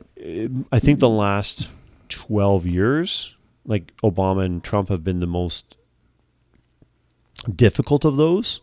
Mm-hmm. Sure. Bush actually got some people to work with him. Mm-hmm. Clinton did too. Clinton did as well. Yeah. Bush before him, actually. Bush Senior. Bush Senior was really good at that. He was very good at that. And actually, and so was Reagan. Yeah. But again, there was more willingness to work with right. Yeah. We weren't at the stage where it's us versus you on everything. No, we were, and really, Obama got it the hardest, and it's not going to change. It was, and I don't say it was necessarily because of Obama. No. I just say the timing. Right. I would agree with that. I don't think it was Obama specific. I think it was heading there. Yeah. And he got the first major dose of it, and now Trump's getting the rest of it at the moment. And it's everybody. But I think, and I don't know if that's going to change again. So I don't know. A part of me, I'm kind of the type where I'm kind of like, listen, I'm done with this whole, 30 years establishment. You've got your cakewalk. You really haven't done a heck of a lot in general, and yet you're telling, X, Y, and Z what they're doing. It's just, you get to this whole point where you're just like, enough. But I guess what's the solution? The problem too is that, everyone said, for the last number of years, we don't want old people, and then the next thing you have Trump, who's over 70 years old. Right. You got Biden, Bernie, Biden was very popular. Hillary was over 70. Bloomberg was older. I mean, they're all old. And the young ones are kicked out fairly early, and I think a lot of that, unfortunately, that comes from the being entrenched, though, right? Because you have more political clout at that point. It's the clout, it's the network, right, it's the backing you have, right? I think in the aspect, like, I do have been looking around as time has gone on, like, who is the next generation of people that are sticking out as people that are younger? Like you talk about Tulsi Gabbard, right? Yep. What about like Dan Crenshaw is another name? Dan Crenshaw, Pete Buttigieg. I mean, as much as you might not like, but young again, sort of, right? Here's the thing about Pete Buttigieg is that he just wasn't known enough at this time. What last name did you say? It's Buttigieg. I thought it was Buttigieg. I think it's Buttigieg. But he's, I even like a Marco Rubio, right? I mean, we're talking about just younger people, and it's like, you get to a certain point where it's like, obviously people aren't going to be there forever, but these people have been there for 30 years. And it's like we just said, is that you get to a point where it's like they all have like the Pelosi's and just anybody on either side. You get in there and you have enough political clout that it's really hard to knock those people off. Like Elizabeth Warren, right? Totally. And eventually that is going to come. So I'm kind of looking at the Dan Crenshaws and the other people. Just he's an easy stick out name because he's the most, and everybody kind of knows him at this point. And it's amazing to think he's a first term congressman. Right. It's his first term, and he feels like he definitely has that vibe to him that he can get the momentum in his, because he's a veteran, smart guy, wounded vet, definitely good with, handling people in general. And I'm like, yeah, it's a good, I mean, I just want to see it go younger. I mean, it's going to go younger. It has to naturally anyways, but I just do find it ironic. And this is not just, party specific. I just find it hilarious that the people are pointing at, say, Trump and saying, your country's going down because of you, but you've all been running it for 35 years and we got here. So let's not do that. Please, at this point. Yeah. It's such a crazy thing. And, and again, come back to the Biden thing. It's going to be interesting as well to see what starts happening in the next while with, because really, we're only 4 months out. Yeah. Yeah, exactly. Less than 4 months. And campaigning is usually pretty hard right now, but it's not. Mind you, though, when's the DNC? Because that's when you officially have Biden announced as the candidate, right? Yes. Which all of that was just a frickin' shit show. Yeah. I mean, that whole thing, you're watching a guy who came in fourth in the Iowa primary, who had the entire state of Iowa to campaign in, and nobody else had gone there, and he lost. And all of a sudden, within like 2 more stops, Biden is the guy. It was crazy. He went from being completely out ridiculous. of it to all. It was so blatantly obvious, terrible, that I'm like, this is disgusting, to the certain point where it's like, you have a party, and again, I'm just going to call it for them like it is, because this is who we're focusing on with these specific candidates, but you have a party that talks about how awful the right side is because they're, like we said, the old white guys, but then all the female, non-white, young are launched to throw in like a Joe Biden, who clearly is not capable of doing anything at this point. Well, again, awful. if my theory holds water, then it makes sense. Yeah, it does, but then it kind of goes, well, how embarrassing is that? Like, you're the former vice president of the United States that the even former sitting president Barack Obama didn't even endorse until the last minute, right? And he was just a guy. Yeah, I tell you, kind of have to. There we go. Right? Yeah. There you go. Yeah. There you go. It says on Wikipedia the DNC, which is in August 17th to 20th, and it says your candidates: presidential nominee Joe Biden of Delaware, presumptive. So unless something happens, well, nothing's going to change. I mean, every single party dropped out and threw their weight of support behind Biden with Bernie's famous "get him out of there." I'm like, oh, Jesus Christ, Yeah. I mean, come on. Whatever. Bernie got a raw deal 2 elections in a row, and I will firmly say that. Now, I don't know if didn't want him necessarily as my president, but I will tell you this: what they did to him. Well, especially last time around. Yeah. The first time, okay, I was a little, still kind of slimy, but okay, it should happen. But this time around, it was clear that he really wasn't somebody. The way I view the Democratic Party viewing as Bernie Sanders is they didn't view him one of theirs anyways. They viewed him more of a socialist side. He wasn't running on a socialist ticket. So he kind of, in their mind, I feel they felt like he was leeching on them and they just wanted to exercise him out. That's kind of how I got the feeling from what they did to him. And it's really not fair because he was getting votes from American people who were putting, whether I agree or disagree, a candidate that they set forth, and that's fine. But yeah, they did him pretty dirty. Twice. And the second time, way more egregious, because at least with Hillary, even though, oh God, I did not want her to be president, Biden is just not competent at this point. Like, this is just like, okay, I really feel very, like, your point of view with that, I do lean to feel that that's a very significant possibility. We're just going to let Joe take the brunt of the hit, going to go through the buzzsaw, he's going to lose, we're just going to come back in 4 more years. I just don't want to see 4 more years of the same quibbling. I just want to see. But you will. So you will. But the only good point the only good point, which may help that, is that it'll be the 8-year term up. Like, there is no, Trump after that. So, I won't be surprised if you see in the 2024 election, if you see like 2 younger than 45, younger than 50. New breed politicians on either side. I would not be surprised. You've already kind of started with like a Dan Crenshaw. It's very like a Dan Crenshaw versus a Tulsi Gabbard sort of thing. Yeah, exactly. Right. I would not be surprised. After this next round, and I'm not saying I'm predicting a win or anything, but I would not be surprised eventually seeing, say, Don Jr. or Ivanka run in there. Now, I don't know if we'd want to continue with Trump's. I'm just saying I would not be surprised. Yuck. I'm just saying, I wouldn't be surprised. Yeah. I would rather not see that. I'd rather see like a younger. Know that Dan Crenshaw was born in Scotland. Oh, I didn't know that either. I knew he's a Navy SEAL, ex-Navy SEAL. And, that I knew. Yeah. But I like him talking. He's very interesting listening to him. Very sharp guy. And he's like the quintessential. He's a wounded veteran, very smart, very likable. Do you know how like he campaigned? Like where he won in? I think he's from Texas. He's from Texas. Yeah. Texas.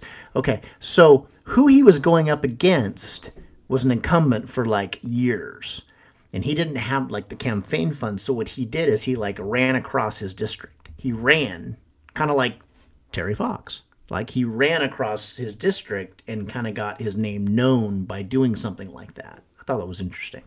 So, kind of not like Terry Fox. Well, but... no, but the idea of it, just the concept. Not nearly Terry Fox, but I just mean the concept of, wanting to get, having a message, right? Terry Fox had a message, right? That's why he did it. And that was very similar to what Dan Crenshaw did. Obviously, not the same thing, but it's a similar idea, of publicity, to gain that. So totally. I thought that was interesting as well. And so, and now he's gotten, I've heard a couple things, heard some good interviews with him. I've heard him, I think, with Rogan and a couple of people, just very interesting. And he's a very interesting guy, very intelligent, seems to have a pretty good sense of humor in general. Was he on Rogan?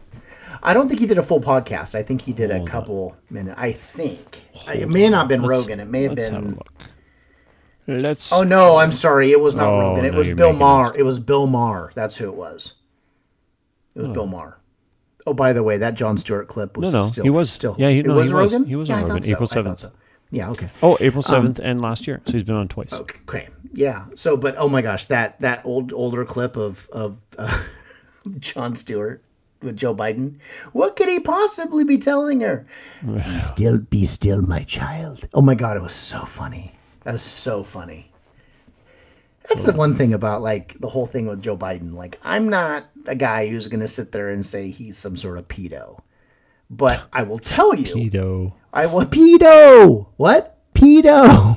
I'm not a pedo, but it does lend me to say though, is that regardless of what your intentions are, if people are talking about it, you probably should just stop. Right. And I'm not saying his intentions when he's doing it are ill. I don't think he's, I'm not going to sit there and say I think he's a perv or whatever. I think he's probably genuine, but it's a little creepy. And I'm thinking at this point, when it's been brought up time and time again, it's one of those things where I'm like, it's not a matter of defending Joe Biden. It's a matter of saying, Joe, regardless of what your intentions are, if this is what the vibe people are getting, you probably need to just stop. That's it. Because that's the same for everything. That's the same if you're showing attention to a female coworker and it makes her uncomfortable, right? You shouldn't do that, especially if that person is uncomfortable. So it's the simple theory of, I don't think your intentions are bad. I personally don't. I don't personally think he's like a perv or something. But I think it's a little weird, and I think it's sort of creepy, and it's probably, in this day and age especially, not something you probably want to continue to do just because of the perception. I don't necessarily think He doesn't see it that way, though. No, he doesn't. That's what's hard, though. And it's kind of like, Sure. Well, wait a minute here. And again, I'm not attacking Joe Biden saying he's a perv, because I don't know that. I don't know what his intentions are, but I've gathered it just seems he's an affectionate guy. Affectionate guy. You know what I'm saying? I don't think he has ill intention. I just think it's a little creepy, and I think you have to recognize, and people have got to continue. I mean, either he's just doesn't care about what people thinks, which I think you should, or people need to get in his ear more and say, listen, regardless of what you think, you need to stop. Because that's not what other people are thinking. So isn't that the most important thing? It really doesn't matter what Joe's intentions are at this point. It matters how people feel that is, because it's a perception. So in this case, I would agree. Yeah. And again, I don't personally think he's, some vile guy or something that he's trying. I mean, maybe he is. I don't know. But I just don't feel that way. But if it's a problem, just stop. I think I agree.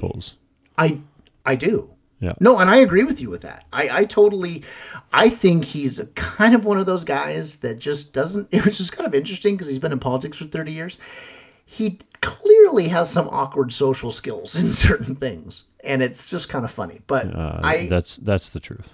yeah, that is true. And I just think it comes as simple as just stop doing it. I'm not saying stop doing it because I think you're being ill about it. I think you need to stop doing it because it clearly is making people uncomfortable, and it has been talked about by people that he's done it to that it's made them uncomfortable. That's all that you need to say. Okay, you know what? I'm just not gonna do that. But the fact that he doesn't see it have a little more insight, right? Yeah. I mean, again, it's not like I don't think he's deserving of the whole like, oh, he's creepy Joe, and it's definitely a bit odd. But again, I'm hesitant to say that that's what his intent is. I think he just is oblivious to that. I think that's just what he does. I think he thinks it's okay to do, but it's clearly not okay to do because it does make quite a bit of people uncomfortable, and not just people on the right. There are other people it makes uncomfortable too. Oh yeah, so, no doubt. I mean, if a woman tells you it's uncomfortable, it doesn't matter what your intentions are. Obviously, you tell your intentions. I'm sorry about that. That's time not to move what on. Right. I'm sorry. I'm sorry. That was not my intention. I'm sorry that I came across that way. Right. That's usually what's going to happen, and then everybody moves on. He just doesn't seem to do that. I'm like, everybody now's moves the time on. to stop. Do you realize how close we are to 3 hours? 15 minutes away. I'm just throwing it out there. 20 something, but still. Yeah. I don't know. What's 200 minutes? 200 minutes, 60 is 120. 240. Yeah. Right? 240. Wow. I know. And I can't even remember what we talked about. Stuffs. I think the title and everything of this episode is going to be literally, we've done it before, random musings, because that's what it is. We talked about stuffs. A lot of stuffs. A lot of stuffs. We definitely hodgepodged it again. We've already done that before.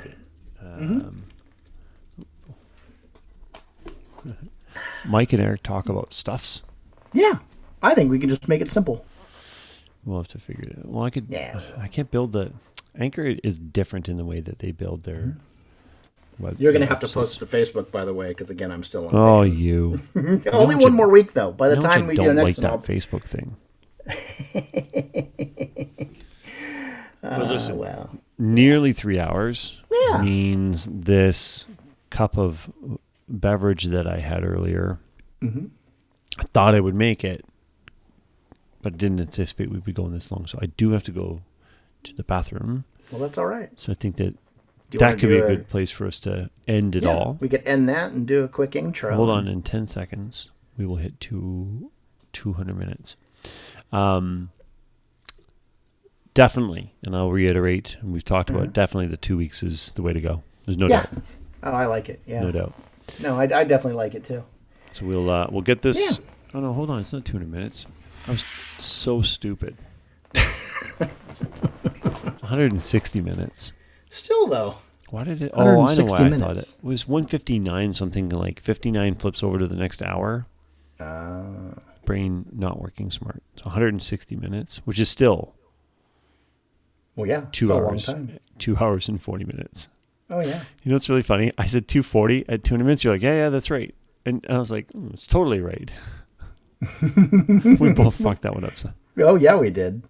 But that's fine. We're not experts at counting, evidently at the maths. The maths. Okay. Yep. So cool. Let's do that. We'll wrap it up. Reach us, of course.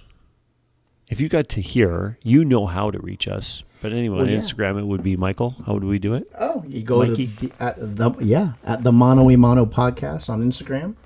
Check us out there as always. And you got our email address. Eric Eric at gmail.com. We haven't received any fan mail for a bit. No, it's very disturbing. It's very disturbing. It's sad. I feel lost like what Tony does in Afterlife. Tomorrow you're going to go be an asshole to people. More of an asshole. Oh, okay. Oh yes. More vicious. Yeah. But hopefully people are enjoying our little outro music, so maybe we should let them get to that. Yeah, I hope they do. I strive to get everything done. I've played by all the rules, but I've very rarely won. I've smiled, I've charmed, I've wooed and laughed, alas to no avail. I've run round like a moron to unequivocally fail. I've no more fucks to give, my fuck fuse has just blown. I've been hunting for my fucks all day, but they've upped and fucked off home. I've no more fucks to give, my fuck rations are depleted. I've rallied my fuck army, but it's been